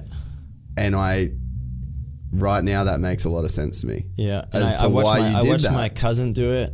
I watched McFarlane do it. And I seen the big mistakes. Bro, you know? Fuck, you're blowing my mind right now. And I just think that like for me, this is the raddest, most beautiful country in the world. I'm very aware of that. But you have to kind of turn it off. If you're aware of that all the time, you're going to miss. Yeah, it's crazy because then you miss it. And dude, I was torn the whole time I lived there, man. Like, and I found that one thing to hate about America. And I found multiple things. And like, man, you can ask anyone that knows me from over there. Like, Wes would get so sick of me like complaining about shit and saying how Australia's, but I never let go of it, man. And I didn't last. Mm-hmm. And I lasted longer than almost everybody else. Totally. Jay's still over there. Yeah. But it was like me and Jay were like the last ones that went. So that's my only real comment. You know what? I really appreciate and respect that. That I would pass on is though like, I'm so appreciative of what America is, because America's taken me on. It's given me a life. I'm a dual citizen. I've lived there now longer than I have here. And I think that, in my opinion, the two most beautiful countries in the world is Australia and America. I love them to death. You know, like, America has provided me so much, you know, like things where post-racing will give me that luxury of living in both countries and being able to do things in both countries. So, yeah, I just wanted people to understand that though I come across as somebody who massively loves and embraces America, it's because I truly you have do. to get through it. Yeah, like, I have taken it on as my own country and as a country that I do choose to live. And until that day that I say, okay, I'm done here, it's time to go home, I feel like I have to embrace the American culture. And as an adult, I actually am far more aware and know living and life in America than I do here, because my childhood was here, but not. I left at 18. Yeah. I've never owned. Well, actually, I shouldn't say never. I did have an apartment here for a while, but like, I've never really owned houses and cars and things like that. Like, I actually would come. There'd be such a learning curve of how do you live as a grown adult in Australia. You know, like, it would actually be tough. So, just give people a little, you know. Man, I've never thought of it, but that just like made some shit click in my own head, because I never let go. I never let go of Australia, and I could never fully embrace it. And there was always this pull home, and that's because I never cut those ties. Mm-hmm. And I had such a romance for Australia, and the whole time I was in America, and a day that would go shit, I would instantly just be like, fuck this place. Like, home's got, this is so much better home. This is, and I, you know what? I really, and it was one thing I thought, I was like, I wonder why they went there. And Chad seems like he turns his back on Australia, but it's like, he doesn't embrace Australia like I want him to as an Australian. But it makes sense, because you had a job at hand, and you can't afford distractions, and being homesick is a fucking hell of a distraction. It's really a big, and I think that second that you miss it or need it, it's over, because then you have to let it go and you have to come back home, because your heart and head is there, you know? So that's been my way of just making it work in the US, you know? So, dude, makes so much sense. Thank you so much for doing this, man. I really enjoyed it, man. Welcome. Big time. Sweet. Damn. And there it is. Just like that, it's over. Again, thank you very much to Chad. Thanks to the guys that helped me set this up. And just a quick shout out to our sponsors again, Boost Mobile, Nobby Underwear, and mcas.com.au. This has been a crazy year. I sort of said it a little bit at the start of the podcast. And if you want to switch off now, you can. But yeah, just thank you to everyone that has made this possible. And like I said, I've enjoyed this process for reasons that I didn't think I would. I've definitely become like, I don't know whether it's like attached, but like, I've met really, really good people through the podcast that are just like listeners of the podcast. You know, for example, Mick from M33 is a guy that started listening to the podcast and now is been doing a bunch of work for me. He's a super, super good dude. Rob from Nobby is another one that, you know, like I cold called him as a sponsor because I liked their brand, and has turned into a guy that I now, you know, bounce a ton of ideas off. And, you know, he does a lot more than just support the show as a financial sponsor. The same could be said for Jace from Boost. So yeah, I mean, this has been a really cool thing. We're really looking to expand this bad boy out in 2019. So much cool stuff is on the horizon. Hopefully we're going to do more live shows. And yeah, it's going to be cool to sort of see where this whole thing goes. So yeah, just wanted to say thank you.